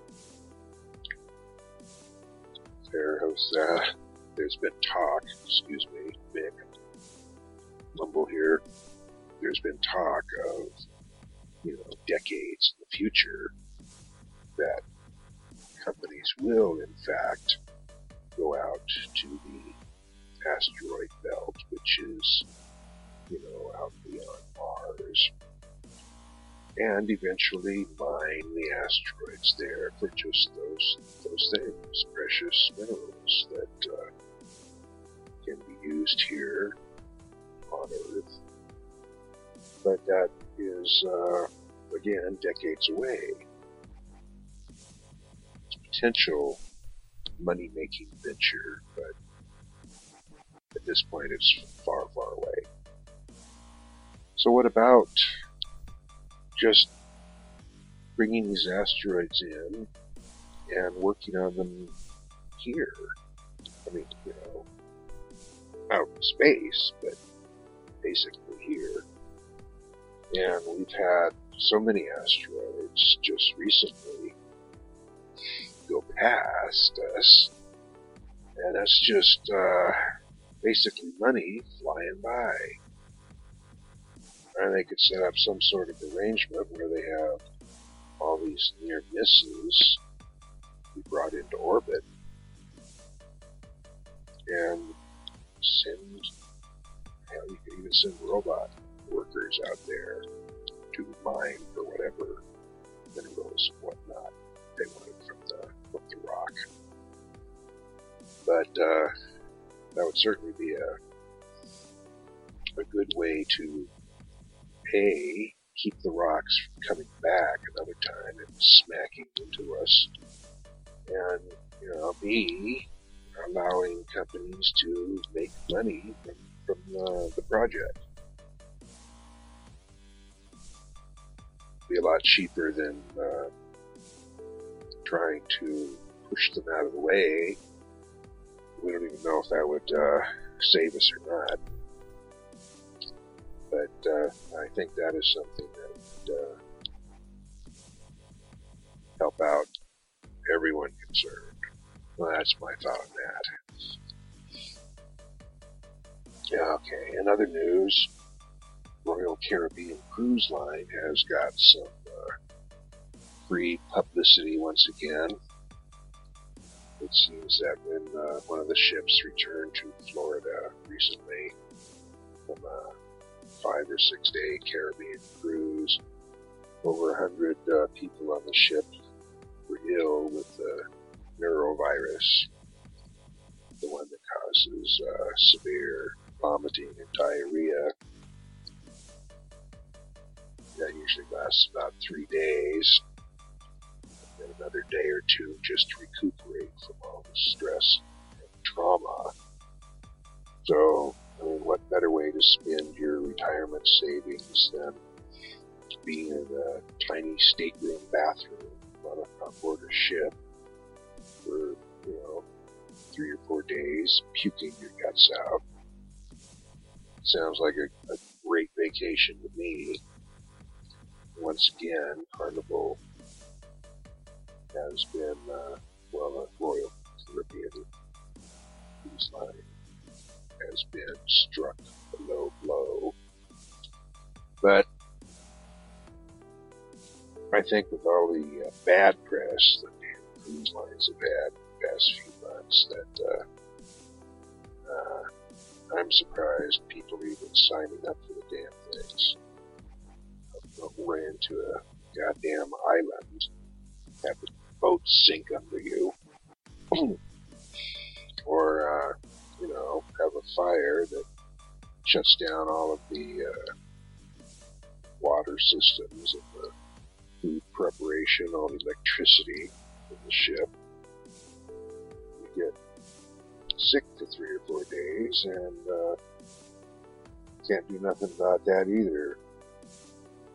Well, again, I guess if you've got the money to blow on a cruise, shit's gonna happen. And no pun intended on that one. Okay, change of scenery here. Gonna go back to commercials on television. Just because, I hate them. The medical commercials are some of the very worst. I've noticed recently that they've been advertising for customers or people who have used a certain kind of medical product to call in for a large class action lawsuit. 1-800-BAD-DRUGS covers a whole litany of drugs and medical procedures and things like that. Well, the newest one is the Miranda IUD, the intrauterine device, which is supposed to help you avoid pregnancy. It's a plastic little T-shaped gadget that is inserted into the uterus and is supposed to stop a fertilized egg from adhering to the uterine wall and therefore growing into a baby. Now, apparently this device can puncture the uterine wall, can migrate to another position in your body. It has had a lot of problems, apparently. So, lawyers are looking for people who want to sue the manufacturer. Well, I see that commercial fairly often on TV now. One day, they had that commercial on again, asking for patients who have been injured by this to call them. Well, not 10 minutes later, on the same damn channel, they're advertising the Miranda IUD as a way to prevent pregnancy, and how simple it is. You just have it inserted and bang, you can't get pregnant for, I guess, however long you leave it in there. Excuse me. But you must have to, replace it periodically, I guess. Anyway, there's a long string attached to the little guy, and I guess that, dangles down into the vagina area. So if anybody wants to swap it out or something, you just, give it a little tug here and there and pops out. Hopefully. But the thing of it is, here are people suing the manufacturer for making this product, which has injured people, and yet the company is still advertising the damn thing, trying to get people to buy it. So, what can we assume from this? That people are stupid because they are willing to risk their health by having this item inserted into them, or that the manufacturer is just ignoring the problems this item has caused, and they're of course looking for money. So money is the thing that drives people, drives companies. At any rate, I don't know. People are, I think that, people are stupid. I'm going to go with that one. Something else that they have been advertising recently on TV is something new to me. It's something I've never heard of. It is I'm not really sure what it is. I think it's a cream of some sort. It comes in a tube-like object, so, it looks like it's probably a cream. Can't remember the name of the product. Shucks. But the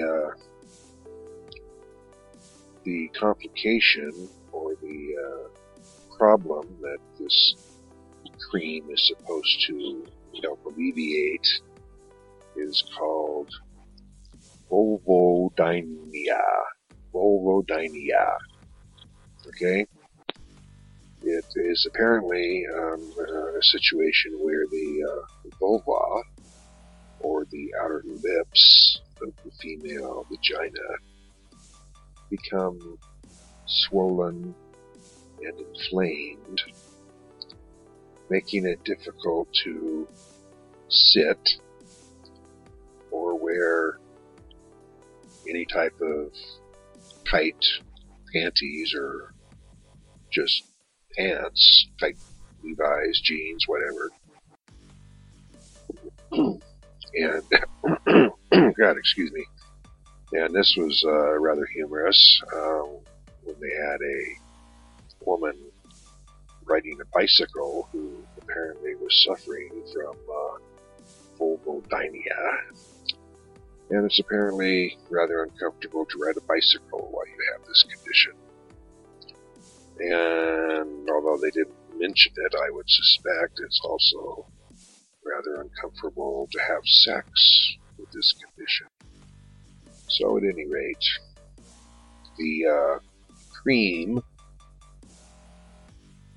and they didn't actually discuss how you use this cream, but I would again assume that cream is applied to the sore area of the body, and it is supposed to help numb the area so that you can ride bikes again, or have sex, or wear tight pants, I guess.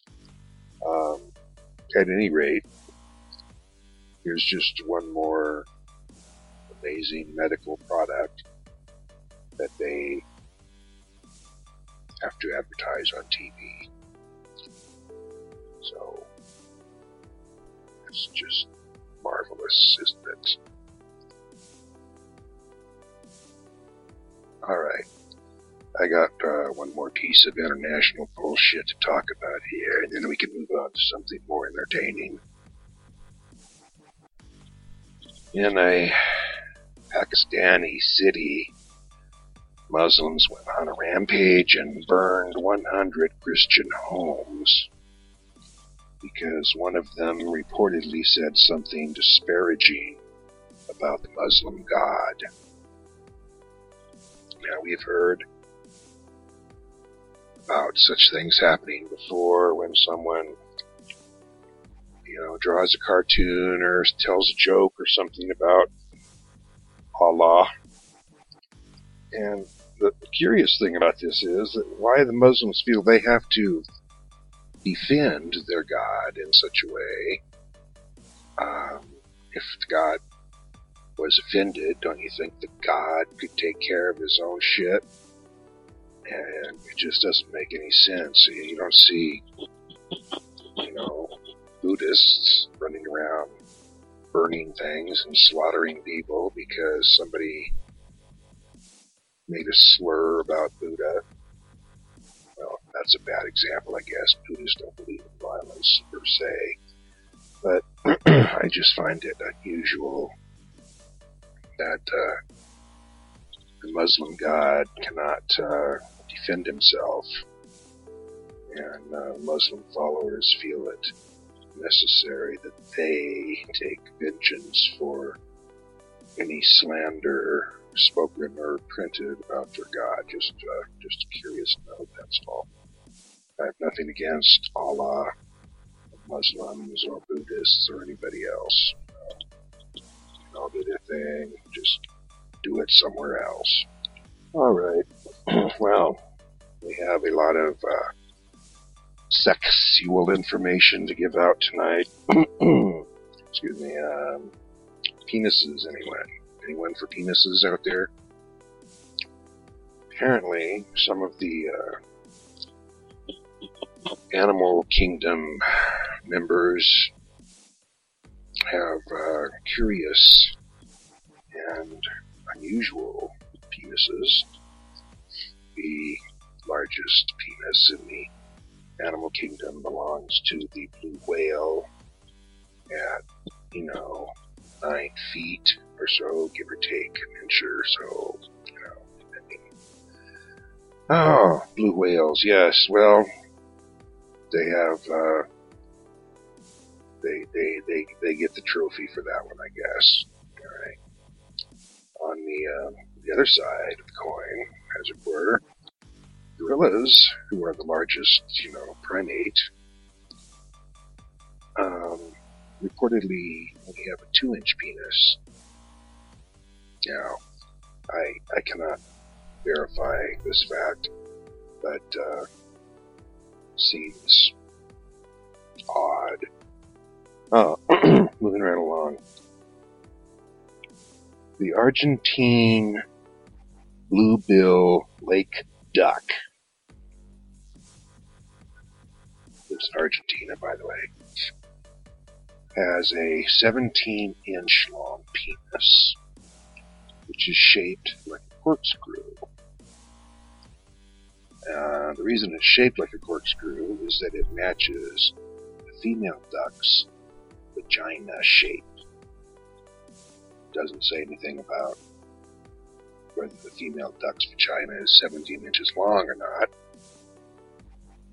But I guess the female duck doesn't really care.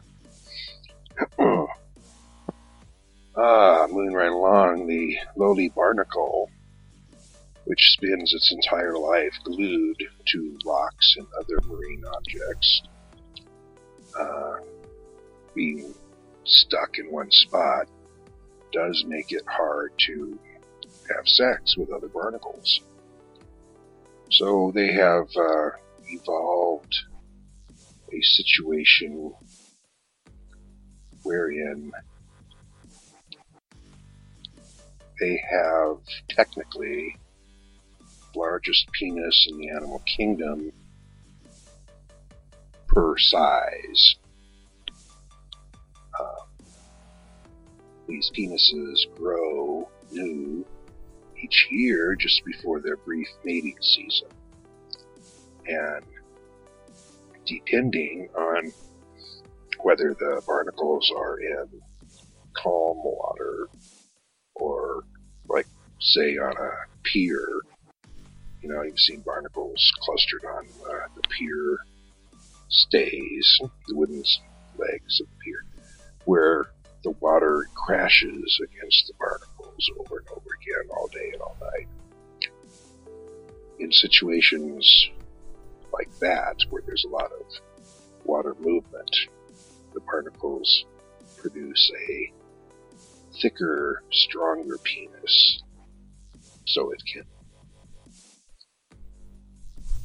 avoid being thrashed about as much in the waves. Whereas in calm water, they have a longer, narrow, slender penis, so they can reach out and touch people or barnacles around them, see if anyone is willing to partake, apparently. Okie dokie. The Argonaut octopus, which is a form of nautilus, actually has a detachable penis. Their penis detaches from the Argonaut and swims off on its own, looking for lady parts to impregnate. All by itself it does that. So apparently the Argonaut does not enjoy sex at all because his penis just swims off on its own, and it's kind of like a zombie sperm bank, or sperm bomb, I guess. And apparently when it finds a female Argonaut, it just does its job and, well, actually, I don't know what happens to it. I suppose it drops off and dies. So, does that mean that the Argonaut also produces a new penis every year for mating? Nature is a strange beast. We also have, finally, or the final one we have, is the bean weevil type of beetle. The bean weevil has a penis which is covered with hard, sharp spikes. Needless to say, these spikes scar the female's reproductive organ, and apparently that is to keep the female from having sex with more than one bean weevil in a reproductive cycle. Sure, she wouldn't want to do it again after that. Anyway, it also ensures that the weevil who impregnates the female has his genes passed on, because she ain't about to have that happen to her again. Okie dokie. Apparently, now this is just a toss in here, apparently male cats also have a bit of a spike twanger on them. And that's why during mating season you hear the cats yowl so much, because when they are mating, it's quite painful for the poor female. But that doesn't stop them from doing it more than once, obviously. Anyway. Okay, in other science news. Oh, I forgot about this one. In Japan, Kobe, Japan, Japanese have taken cloning to a whole new area, I guess. They've cloned one mouse, a total of 581 times, a single mouse.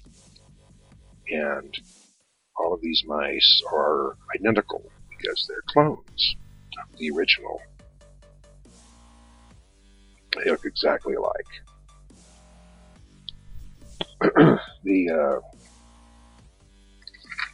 problem with this information is, of course, that it could lead to human cloning. And, you know, if the Japanese started cloning themselves and they all looked alike, well, how would we know? Yeah, never mind. Okay.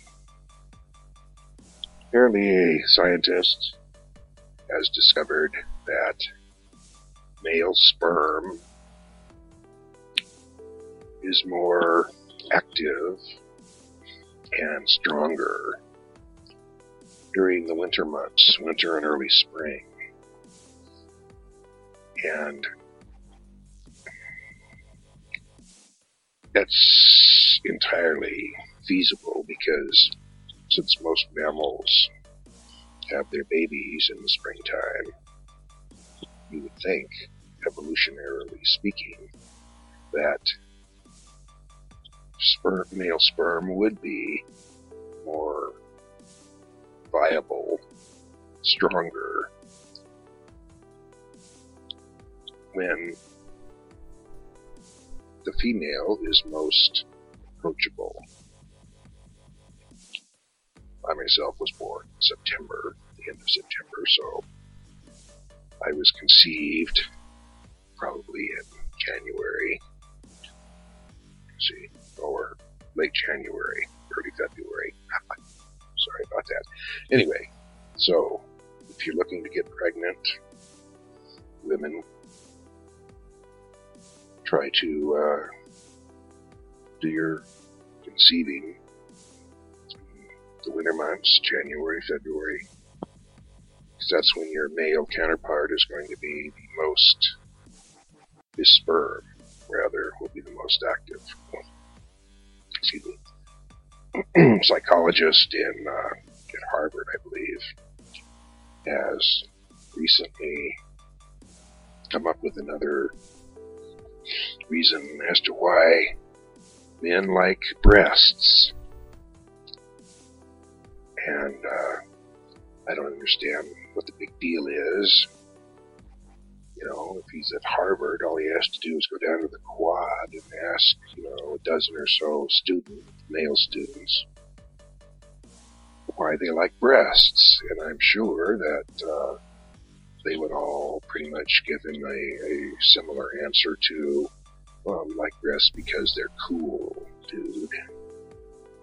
They're great big soft globs with fat. And they have a little point of erectile tissue on the end that is also nice to suck on. But apparently, Apparently, when babies are sucking on their mother's breasts, the stimulation of the nipple sends a chemical to the woman's brain that causes pleasure, and it makes the woman pay attention to the child and to make sure that the child receives sufficient nourishment. Although most women I've ever talked to that were nursing said it hurt like hell. But regardless, apparently the chemical that sends pleasure to the woman's brain is also activated when grown men suck on their nipples or play with them, show them attention. Now, that is true for some women, absolutely, although not for all women. And I don't know why some women receive no pleasure from nipple foreplay, but many of them do. I wonder if it has anything to do with having a baby, because I know that, like, cows do not give milk from their, from their udders unless they've had a baby, and the sucking on the udder causes the milk to flow, and even after the baby cow is grown up, the cow still produces milk. This has nothing to do with female arousal, obviously, but I just wonder if, well, that's totally beside the point. And I guess we're done for the night. Too bad. Perhaps next week we'll get into something that, something else. Yes, indeed. I say, guten Tag to all, and to all a good night. See you next time. I did not know that goes there. I didn't either. No. I got 4 kids, and I still don't know where they came from. But now I got a general idea. Yeah, talk to the mailman. Huh? Well, I said I need visual aids. That's a video podcast. There we go. Coming soon. Coming soon. Can you imagine Flashback Fridays as a video podcast? No. Oh. This is a piece for radio. Ditto. Alrighty, well, that's us for another week. Holy cow. Really? I know. That went by fast. Yeah. Do you know what it was? We were distracted by the monkeys. Exactly. Those damn monkeys. Damn monkeys. I haven't heard them lately. Oh, it's because of the banana stalks that you had. Are they in my closet? They're after my bananas. No, that ain't right. Let's go get them. Yep. Alrighty. Until next week. This is Mike. And Rob. Bye. See ya.